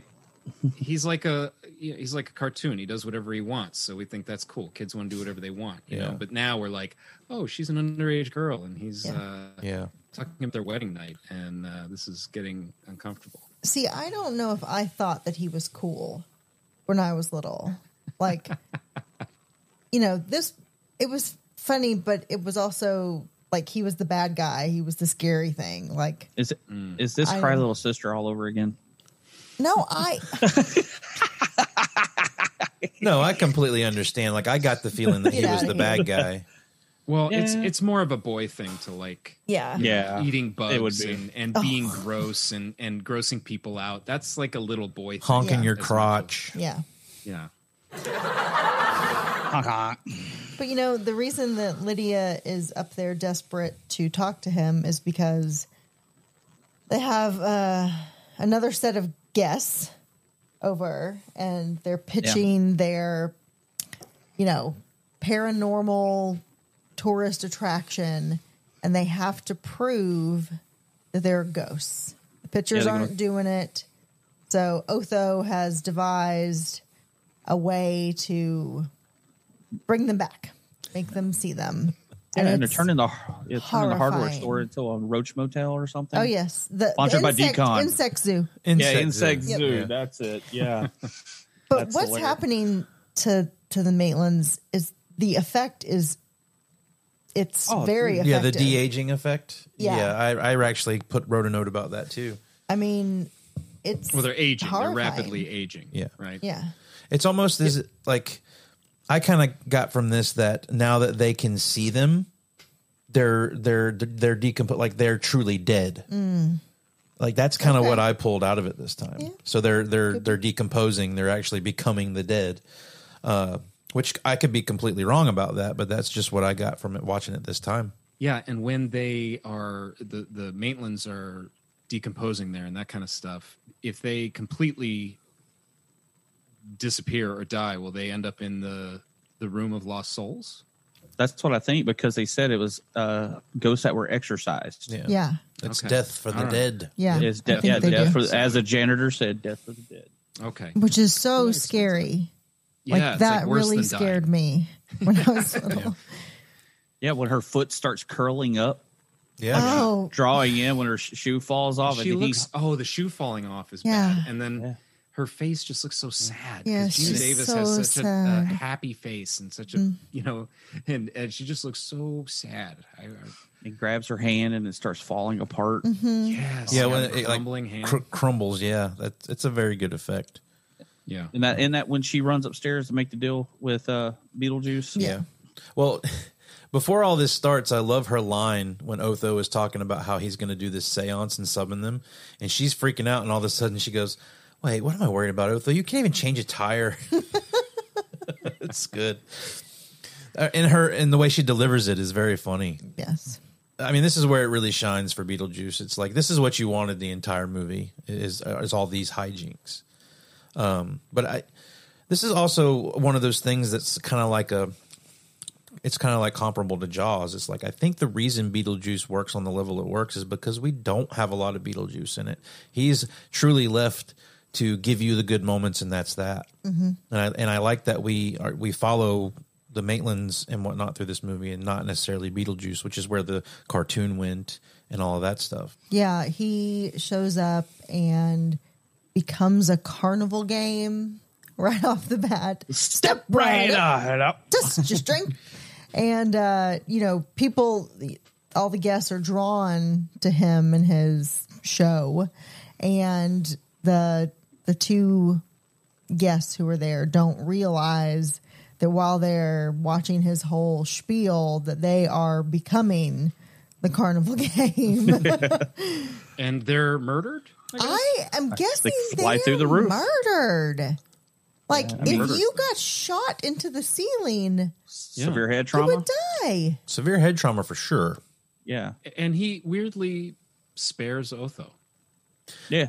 He just turns him into gives a fashion victim. That's what I was going to That's say. the worst punishment for Otho. Otho's fate that's worse than death is being a fashion victim. Yeah, I did not catch on to that until this watch. Same, yeah. Because that noise he makes when it happens. yeah. Because when I was a kid, I just thought like he stripped him down to his pajamas and it was an embarrassing thing. Like, Yeah, because we didn't know what blue leisure suits were. Yeah. So, But I do have one thing to point out. When he comes out as, I call it Carousel Beetlejuice, did you notice his ears? Yeah. They're bat wings. Yes. And I was like, And if you notice on top of the umbrella thing, there's like a skeleton looking thing that looks like Jack Skellington. Yeah, and apparently Tim Burton had been doodling that character, what came to be Jack Skellington for years. Well, you think about it, and he comes out in the made its black and way. white striped suit. Yep. Mm-hmm. Yeah, absolutely. Everything. I mean, that becomes such a staple Burton thing anyway, just the black and white stripes. Exactly. Yeah. Well, I found out in a little bit of research about Tim Burton for this that he worked for Disney for quite some time as an animator. And he worked on the original short film for Frankenweenie and did that through Disney. And when he cut it and I don't know if they released it or showed it, Disney fired him and claimed that he had like stolen funds from them to do this movie that was so bleak and bizarre and then Disney wanted nothing to do with it. I found that pretty interesting. And apparently he doesn't have a very good relationship with Disney. Yeah. But he goes back to them later. Yeah, he does. Well, of course, now many he's years making later, money. like And, decades later. oh, people do like the macabre and the black and weird white stuff. and Universal horror movies and stuff. And so the Lydia's red dress. There's apparently an old rhyme about wedding dress colors. It says "married in red, better off dead." Oh. Kind of interesting. It's good luck in some cultures to get married in red. Interesting. But this is where I really got the pervy stuff from Beetlejuice. This is his just complete infatuation with wanting to marry Lydia, which I could understand from a young boy's point of view at that time. But this is, I don't know how old Michael Keaton was, but He's thousands of years old. Yeah, I mean, Beetlejuice, who knows? And the fact that he's wanting to marry this 16-year-old is a little off kilter there. Yeah, he's a creep. Yeah. He got the creepy, his leisure suit that has every endless pockets of snakes and every other thing. Yes, it's dead like rats. crushed velvet. And that's like a cartoon, right? Like Looney Tunes or whatever, like reaching into their pockets, pulling out crazy things. You know, he's like just a living cartoon, which is why kids love him. That's how he got his own cartoon, because, he's just this crazy character. Yeah, and then you got the Maitlands trying to fight back to send him back, and he can't save Beetlejuice to save their lives. And I love the zipper mouth. Yes. I like the dancing teeth. I like the dancing teeth when he rips his teeth out of his mouth. That's one of my favorite scenes. I really love the little priest guy. Like, the fireplace opens up and it becomes all angular, and the little priest guy wanders out, and he's so little and cute. Do you, Beetle? Nobody says the B word. I read that Keaton. I'm hitting the notes here, guys. I'm just trying to get them out of the way. Keaton used the character Chop Top from Texas Chainsaw Massacre 2 as an inspiration here, and that blew my mind. I absolutely see it. I absolutely see it. Now that you say like, that, oh my holy God. shit. Oh, man. That fits. I couldn't let us skip by that one. I had to. Oh see yeah, that one, but Jenny has no idea what we're talking about. anything that involves Texas and chainsaw. And Texas Chainsaw 2. He is so irritating. Yeah. But You can get to that movie in a later episode. Absolutely. It's not one of my favorites either, but it is memorable for certain things. But it's fun that all they have to do is say his name 3 times. Yeah. And it seems simple, but he keeps stopping everybody from doing it. Which they could have said his name 3 times at any given point and all that. Like why they're saying his name so slow. Jenny pointed that out while we were watching. She's like, you could have said his name 3 times by now. All right, and what's the deal? I don't know if y'all have noticed this. I mean, I know we're trying to get on to, but what's with the 3 times? Because, doing my research and I started thinking about this, we got to say Beetlejuice 3 times. You got to knock on the door 3 times. But even in, urban legends, the whole Candyman thing, you got to say it 3 times. Bloody Mary, say it 3 times. Candyman was 5 times, by the way. Was it 5? Yeah. Was it 5? Okay. 3 is something that comes up. Yeah. I mean, the Holy Trinity. The Holy Trinity, yeah. 3 is just everywhere. But there are other examples of 3s in this. Like, what does she? She says something. What does she say? Home or something? Go home. Home. Yeah. She has home. That's right. Everything's 3. That happens a few times in this movie. So the way they save the day here and rescue Lydia from Beetlejuice, and he does his magic trick and throws her to the wasteland again. And I didn't touch on this.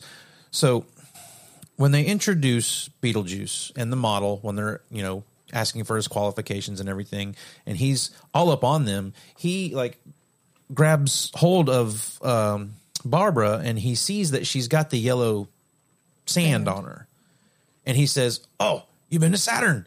I've been to Saturn. Sandworms. You hate them, right? I hate them myself." So Saturn. I could be completely wrong, but that's what I got from this and watching it the past couple of times. And I didn't get a chance to do my research on it.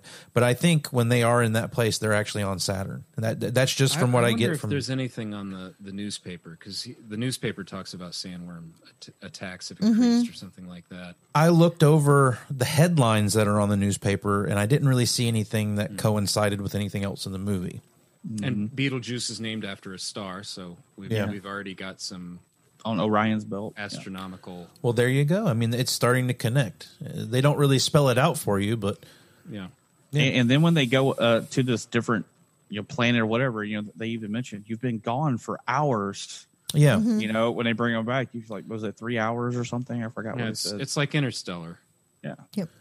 So that's what's got me confused about the way they kind of wrap this whole thing up. Is he sends her off to Saturn, he sends Adam to the model. So she's in Saturn for what I think the timeline would say she should have been gone for a couple of hours. I mean, she's probably gone in the same amount of time Adam was when he had walked out of the house earlier.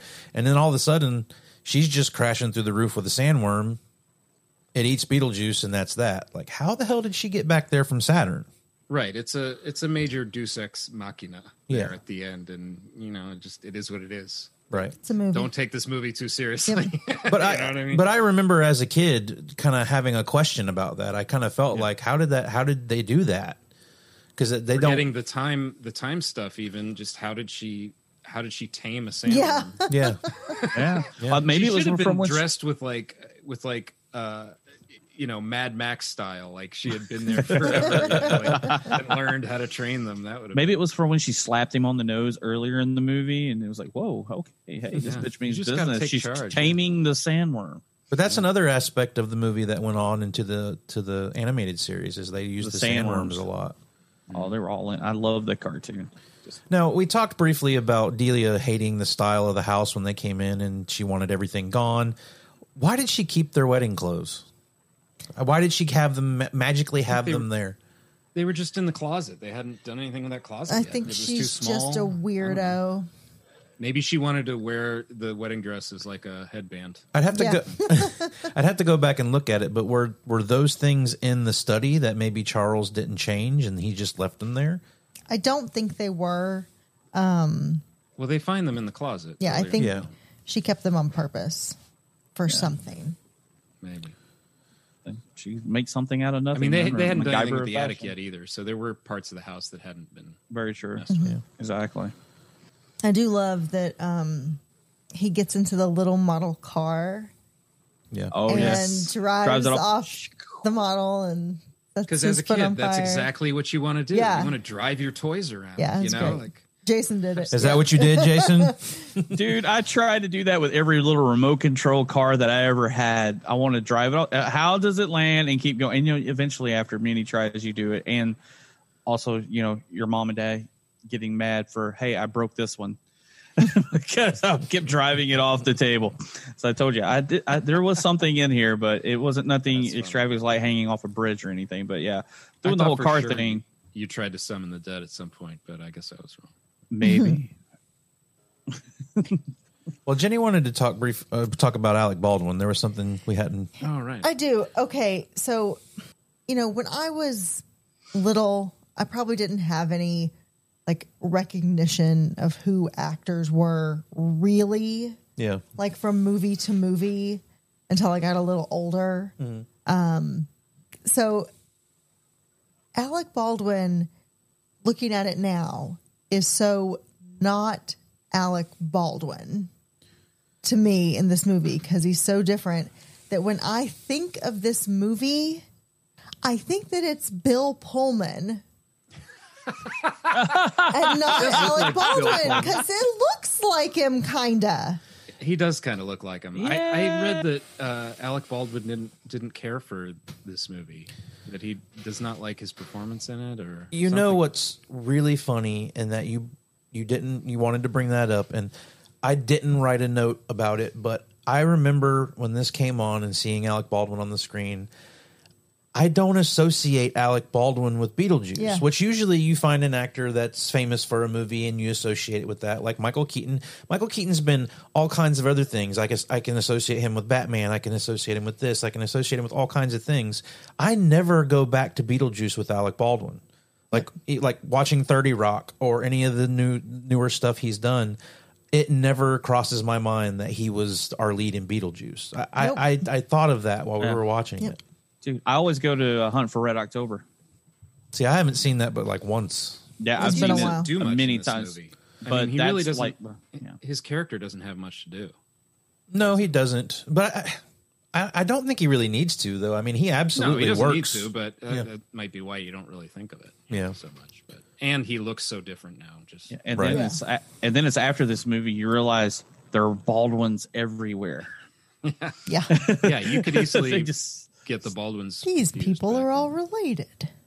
Yes, it's like that's a Baldwin. That's a Baldwin. Wait, whoa, oh wait, they're okay. They all look kind of the same and talk. Right, they're related. Oh,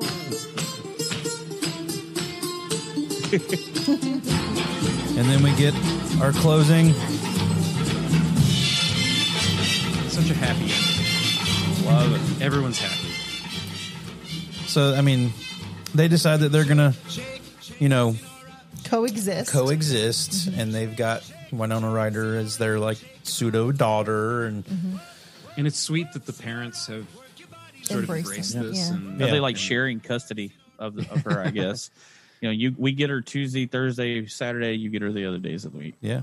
I don't know why. I guess this would be a lot of fun if you're floating in the air and dancing around. I always kind of found that a little weird that was your reward at the end of the day. No, we're going to float you. Yeah, we're going to let you float in the air float. for a little while. Dude, who as a kid didn't want to fly, man? Yeah. So getting to float and it goes back to what I said earlier about the whole magical powers. Now all of a sudden he can look at a record player and it starts playing and make her float through the air. And they couldn't they could barely do ghost stuff, and now they can do that. Right. So yeah, they're getting better and better. Mm-hmm. And then of course we get the PA speaker going downward into the lobby. We see our fun buddy Beetlejuice hanging out. Yeah, that's the add-on scene they put in just to get a little more screen time for him. I love that he's just being cocky and the whole switcheroo with the number. Yeah. Well, looks like I'm next. He's just so cocky about it. It's great. But the ending scene where they do let her fly and the pots start jumping and the chair starts rocking, I got overwhelmed with joy when that started playing. Just something about the way they end on that, and my being a kid and not wanting to see the movie at first, and then the way it ends is just so happy, and it has a silver lining to it. And I welled up a little bit when the music kicked in and everything. And not that this movie is anything that special to me per se, but it's like it just reminded me of simpler times when I was thrilled by the fact that I just saw a movie that I loved, you know, and that it made me feel things about a movie that I've never really felt before, because I'd never seen anything like this before. And then, you know, the music was so unique to that movie. It's got this, you know, deep, dark undertone stuff by Danny Elfman, and then you've got the Deo music and all of that kind of, you know, gives a juxtaposition to it. But I just think, you know, I think Tim Burton went on to do a few better movies, but this was really him just kind of sticking his foot in the door and saying, here's what I've got to offer you, Hollywood. You can take it or leave it. And luckily we got to see more from him.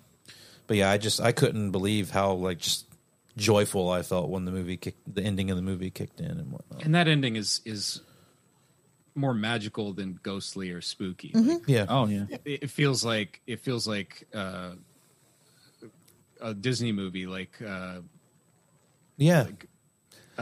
you know, magical, like the fairy godmother doing things, having things moving, like with the football players that come back from the bus crash and they're dancing on the stairs. How the heck did they get there? Well, you don't know how long it's been now. Aren't they haunting the school bus or something? Yeah. But even you're talking about being the way it ends is such. I mean, you can even look at Lydia. Color in her skin. Yes, I was going to say. Her hair is done up nice. Yep. She looks like she's enjoying life. She's happy. You know, she's so happy now she can be herself and just. And I mean, it is. If you think about it, it hits you in the emotions. Yeah, much. I mean, that's what makes this Tim Burton stuff.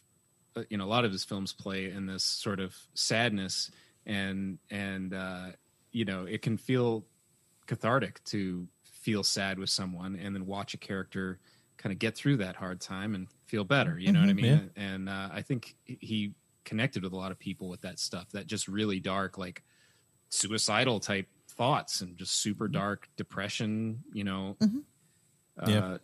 So many people can relate just to connect that. It. Yeah, absolutely. Everybody connects with that. It just lets you know that, hey, you know, things might be dark right now, but they can get better, and they probably will get better.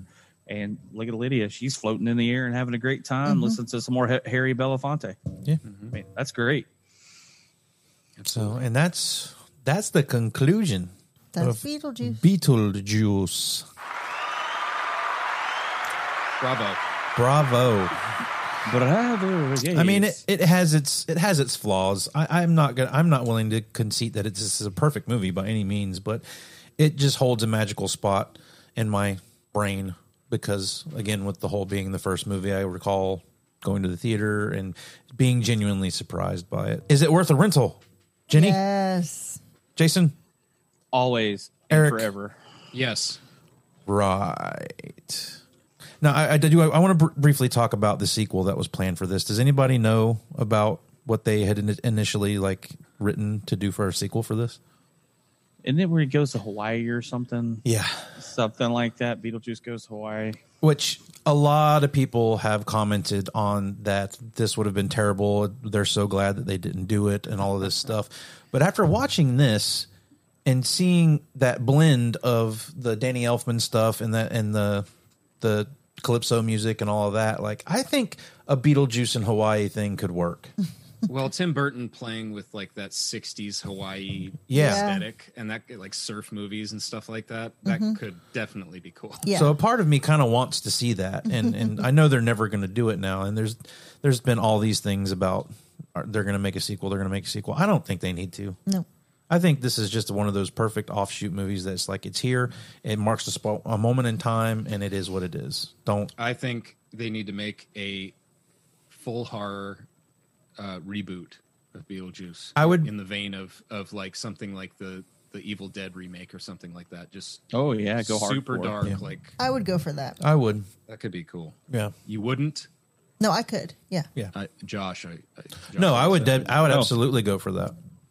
I mean, I would love to see what they would do with that. I can't, can't say if it would be quote unquote good or not, but I would definitely be down to see if somebody wanted to try that. All right, Almost Famous. Almost Famous. I know that, dude. I don't know them. Haven't you ever heard of that guy? What's his name? That one with that guy who was in that movie that was out last year. All right. We got quite a handful of people in this one. You got Michael Keaton. This was Winona Ryder's first movie. Catherine O'Hara, I don't know what she had done before this. Well, she had... Alec Baldwin, I don't know where Alec Baldwin was at this point in time as far as actors go. But, I mean... But they're all too big for this. They would say, remember, Yeah. Yeah. Almost To me, Famous. there's one person that stands out, and that's Jeffrey Jones. Yep. The Absolutely. dad. That dude was in so many 80s movies. Let's talk about Howard the the famous Duck. one. Howard the Duck. When I see his face... Ferris Bueller. Ferris Bueller's Day Off. Yeah. But see, that's where I disagree. I think it was Catherine O'Hara because Jeffrey Jones went on and did more movies, and Jeffrey Jones has an iconic role in Ferris Bueller as the principal, where she just went on to kind of do Home Alone 1 and 2. Okay. No, she not did- true. She did all that stuff with... Yeah, No. go ahead, Jenny. With Tim I know you Burton. guys She's a voice actor. Yeah, but I say avoid it, but you don't see she It her. doesn't matter. She just won an She's- Emmy. Yeah, she's hugely Like famous. last Well, I mean, yeah, I mean, she's still she's part of what's going on today. I mean, we don't watch Schitt's Creek, but she's gotten No. accolades See, for I- that. And Let's say I don't watch that show, but to me, I knew more of Jeffrey Jones.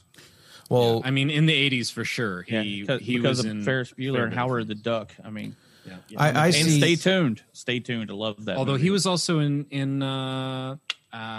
he was in a TV show for a while too that I'm forgetting. But go Wait, ahead. didn't he have a short bit in Devil's Advocate too? maybe. Yes, he was in Devil's Advocate. Well, I'm going to blow all of you away and say that Glenn Shaddix is Almost Famous, guys. Yeah, he is one Otho. of- Otho is our guy. dude, he rocked it in Demolition Man. Demolition Man's the only other thing you know that fucker for. Don't lie. I didn't see Demolition Man until I was much older, so like, and I don't remember that he was in that. So just going He off was the my assistant. experience, He was the assistant. the dad is the guy who you just Thank kept you, seeing Jenny. everywhere. It's a guy that I've seen in so many things, Yeah. but I would never remember his name. But you know what's cool that you did mention Glenn Shaddix, that they actually played Deo at his funeral when he passed away. That's right. Yeah, I saw In real life, when he passed away, they played that at his funeral. That's pretty sweet. nice. That's freaking nice. But yeah, I mean, Jeffrey Jones, whenever I see his face, I just see the Howard the Duck character. So, We can agree to disagree. We can agree to I disagree. can have more than one. The good, the bad, the ugly. Who would like to start tonight? I'll go. Go for it, Eric. The good. I'm going to say all the giant miniature stuff. So anytime they're playing in that giant sandbox of rubber grass and all the fake props and all that kind of stuff, as a kid, I just fell in love with that stuff. Still love it. I mean, I would replace my own lawn with that grass right now if it was something that would last in the sun Yeah. and weather. I would happily do that. The bad, I'm going to point to some of the bad effect shots, just mostly the compositing stuff. All the makeup work and practical stuff is all great and fun, but there's some pretty ugly. I mean, even his head shrinking looks pretty rough now. Yeah. All that stuff, just the edges are pretty ragged. And then the ugly, I'm going with Beetlejuice is a nasty pervert. The horse house, the whorehouse, the groping, the underage bride. He's just a little too crass. I don't think that holds up as far as just a modern viewer. Okay. So that's my ugly. But that being said, I think Michael Keaton is amazing as Beetlejuice, and all that stuff's spectacular. It just hasn't aged very well, I guess. Yeah, only one person could play Beetlejuice. Yeah. Jason, you want to go? Sure. Oh, my good is a twofer: the score and the effects, the makeup and effects. You cheated again. You cheated last week too. I'm cheating, dude, because you know what? It's I two can things. I can break the rules because I'm Jason. But because I mean, those two things make this movie: is the music and the the practical and makeup effects. I mean, like you said, they went on to win an Oscar for the effects in this. I think they still hold up today. And of course, Danny Elfman has gone on to do so many other, scores in many of our movies that we grew up. I think he's only not done, I think, 2 of Tim Burton's movies. Yeah. So. And he even works with Sam Raimi. He did Spider-Man. Oh yeah, he does a lot of stuff, not just with Tim Burton. Yeah. He gets around. So that's my good is the twofer on that. My bad is I kind of wish there was a little more Beetlejuice in this movie. I know, like you mentioned about the whole Jaws thing, but I kind of wish we got just a little more about him. We don't need to know his whole backstory or how he got that way. It would be kind of cool maybe later, but I kind of wish I kind of got to see more Michael Keaton as Beetlejuice during the movie. That's fair. But my ugly is the ongoing talk of the sequel with the original cast that Tim Burton has mentioned, Winona Ryder has mentioned as of late, even Michael Keaton has. And I kind of, like Josh said earlier, was like it really didn't need a sequel, but the fact that they keep talking about it with the original cast, it's like playing with my emotions. Yeah. Is it am I happy that we are, or do we really need it? And let's either say yes or no, and then if they do say yes, is it going to be good? So that's my ugly, is just the ongoing talk of this sequel. Yeah. Imagine a Beetlejuice sequel in the visual style of Alice in Wonderland with all the CGI junk and all that kind of stuff. That sounds that's awful. No, I mean, they would have to still do it with practical effects. They would have to go old school. If you're going to do it, you better dial that shit back. Yeah. Crazy shit. Exactly. But that's me. Good, bad, and ugly for Jason. That's it. You want to go or you want me to go? Yeah, I'll go. The good is just the design of everything. This being the first Tim Burton movie that I saw, everything becomes instantly recognizable as his style for props and backgrounds and everything like that. And going kind of along with that, just kind of a twofer, is just Delia's fashion. It's amazing. For the bad, we didn't talk about this, but I'm going to say Lydia's hair for 90% of the movie. Because when she's dressed up in her like full on goth, she does this thing with her hair where she puts half of it up and teases the shit out of it so that it looks like a feathered hat. And I kind of like her spiky bangs. I like that. But the feathered hair sticking up like that, I do not like it. She has a couple shots where her hair is down and more natural, and she looks fine like that. The spiky bangs look like when people dress up and try to dress up like a cartoon or like an anime character.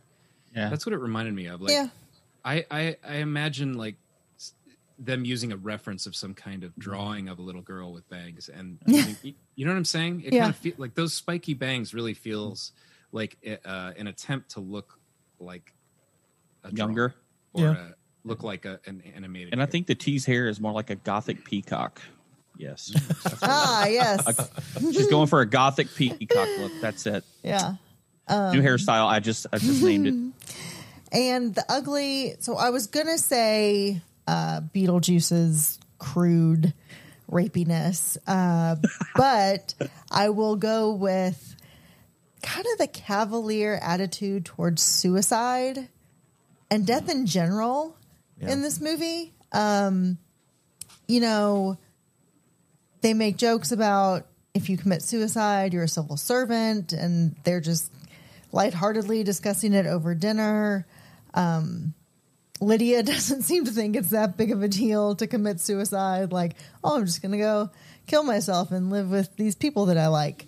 Yeah, it's never tonally really, no one really reacts to it when she says that to that level. They go, oh, no, don't do that, but it's like, that's a pretty big deal. That's a cry for help. Yeah.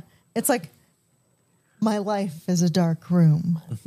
One big, dark room. You're going to need a bigger quote. And even the realtor who may or may not be family, you know, they come and they like stare at the house all in their morning clothes, but she's scoping that place out to sell it. And she shows up when they're moving in and she's just like, oh yes, terrible, you know, very sad. And she's there to pitch her interior decorating services. Like, it's just like, oh yes, all these perfectly healthy young people have died and not a big deal. Just pay me. Yeah. So that's mine. Come on, Josh. I mean, I'm gonna echo a lot of what everybody said. I mean, the production design is amazing. It's something. It's one of those things where even as a kid, you recognized it from that point forward. You know, he delved into it a little bit with Pee-wee's Big Adventure, but here's where he really got a chance to shine. And I think it's a really good balance of old classic style things mixed with the new modern goth style, and I think it balances it very well. The bad, I'm going to say the effects. They don't look so great nowadays. But I mean, it's the practical in-shot stuff looks amazing. It's the overcuts and the things like that just kind of don't hold up as well now. And my ugly is just going to be the plot holes that I seem to have found with this movie. You know, how are they making them dance? How can they see them? And then when they couldn't see them in the beginning, you know, how did Barb get back with the sandworm? Those kind of that would be my ugly, is like maybe they could have worked on that stuff a little bit better. Eric, you're supposed to solve those plot holes. Come on, Eric. Magic. You do use magic. It's all magic. Snap of the fingers.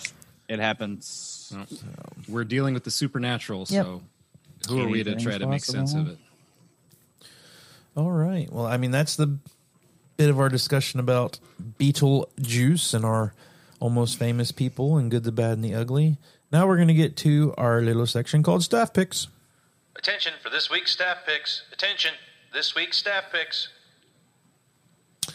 In my staff pick for this week, I have been jamming. I thought it was their new record, but apparently I'm just behind the times. I've been listening to Tame Impala's last record. Their latest record. Latest record. There you go. The Slow Rush. That's the name of it. It's escaped me there, but I have been jamming the shit out of that record. And I knew nothing of Tame Impala before this. I mean, I'd heard their name. I'd never listened to any of their music, but Jenny can attest that I have been bumping that shit ever since I discovered it. He dances. Have you listened to the album before that? I've only listened to brief little snippets of songs, so I haven't. I love that album. So you definitely give that one a go. I'll be going back and discovering that stuff. But spin that baby up on your Spotify phone. Yeah. So the Tame Impala Slow Rush album is what I'm jamming right now. I can't understand 90% of what he says, but I like it. It grooves really well. It's got a beat, groovy, and you can dance to it. That's right. Jenny, and I'm sitting here not knowing anything you're talking about. Maybe you should check it out. That's why it's a staff pick. That's right. Staff picks are so great. Something new, exactly. My staff pick is also musically related for someone who is also behind the times. Churches, the band. The Chicken? I'd say chicken. I'm hungry. Nah. Recently kind of got into them.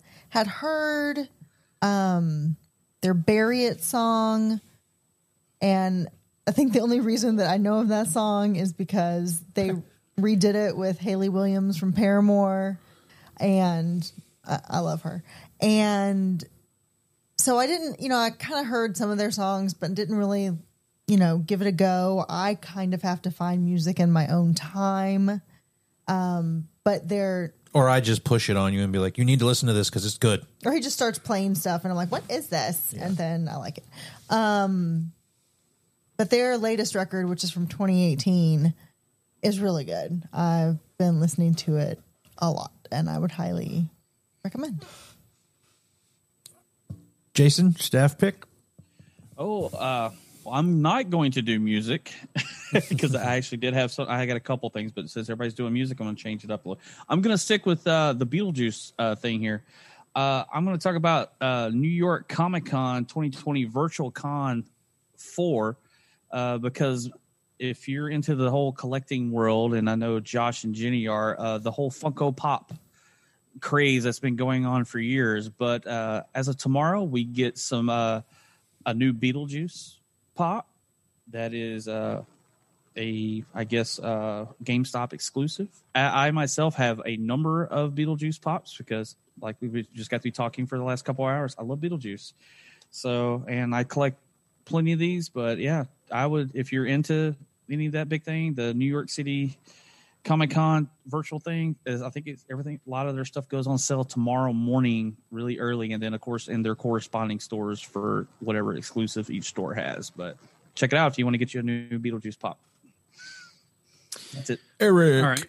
All right. For me, I'm going to go with the documentary on Andre the Giant on HBO Max. It's called Andre the Giant. And it's, it's good.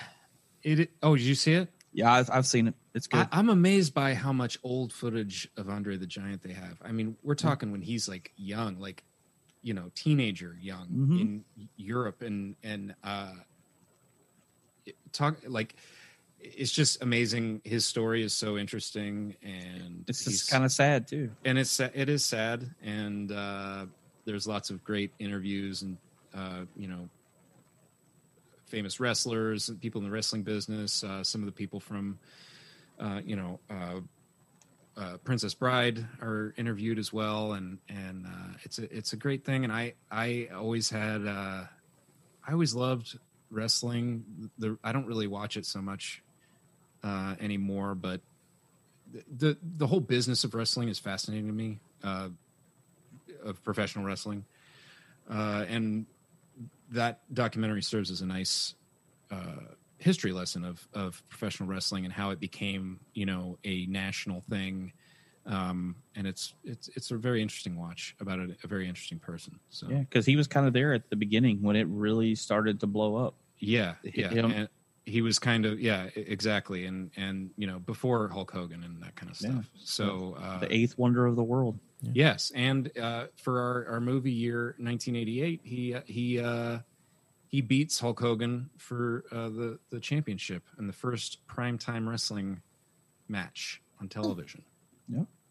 So definitely a legend, and I've heard good things about that documentary as well. I mean, I've heard that you don't necessarily have to be a wrestling fan to enjoy it. No, you don't. Definitely not. And I mean, most people would associate him with wrestling. I associate him with The Princess Bride. Yeah. And that's I love Fezzik. I mean, they talk Fezzik's about that amazing. in the documentary. Right. Anybody want a peanut? And just that dude was so big. And like when we get to the Princess Bride episode, I definitely got some things to talk about with him. But like the dude, just the size of his hands. I mean, we'll talk about that when we get to that show. But yeah, I'll watch it at some point. But I've actually watched a few of the wrestling documentaries, and I'm not a wrestling fan because it shows us some of the goods and bad things these guys went through to do their sport. The business is fascinating. Yeah, it is. Like just the way it works, how brutal it is, how hard it is. I think there's a degree of like art and performance. Obviously there's performance, but I think there's an art and sort of a romance to that form of wrestling that used to be like a traveling show, like a circus. Like a circus show, like a sideshow that, kind of became this very unique thing. It's it's sports entertainment. There's no other real example of that. And is it corny at times and stupid sometimes? Yes, but I don't know. It has so much history. It's really, if you watch a documentary, it gets into it, and it's very interesting. I mean, cool. I'll definitely check it out. So, Check it out. I recommend that. Well, that's going to do it for episode 6, Beetlejuice, guys. We're over the hump. We did it. Victory. As long as we can keep it up after this, we'll be good. So that'll do it for us this week. If you like what you're listening to, if you've listened to our previous shows, please give us a rating, give us a like, give us a subscribe wherever you get your podcast. It definitely would help us out a bit. And please share with your friends. If you like what you're listening to and you think you got friends that would like what we're talking about, please share. So next week we're going to continue the Friday Night Fright Fest here at the VHS Files. We're going to talk another horror comedy, and next week we're talking the Monster Squad. Yes, Wolfman's got nards. So, and unfortunately, they're releasing a documentary about it after we talk about it. So I didn't want to, push it back. We would have ended up pushing it into November before I could get a chance to watch that. I would have loved to have watched it before we watched and talked about it on here, but I am looking forward to that. But yeah, Monster Squad was another one that left an impression as a kid, and we may have some conflicting views on what is a better movie coming up in that one. Oh yes, we will. But arguments may be abound. But all right, guys, that'll do it for us here at the VHS Files, and we will see you next week. As always, be kind, rewind. Beetlejuice, Beetlejuice, Beetlejuice. Later. It's over.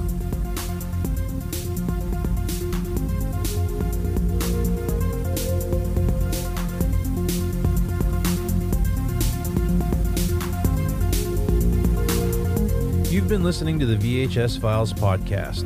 Watch a few movies, take a few notes. If you like what you heard, please subscribe and drop us a rating and a review wherever you get your podcast. It was fun. Email us your comments, questions, and movie suggestions at the.vhsfiles@gmail.com. I've seen one too many movies. Follow us on Facebook at VHS Files Podcast. Don't you blame the movies! On Instagram at VHS.files. Movies don't create psychos! On Twitter at VHS_files. Movies make psychos more creative! And head over to our YouTube channel at the VHS Files Podcast for more content. Thanks for listening.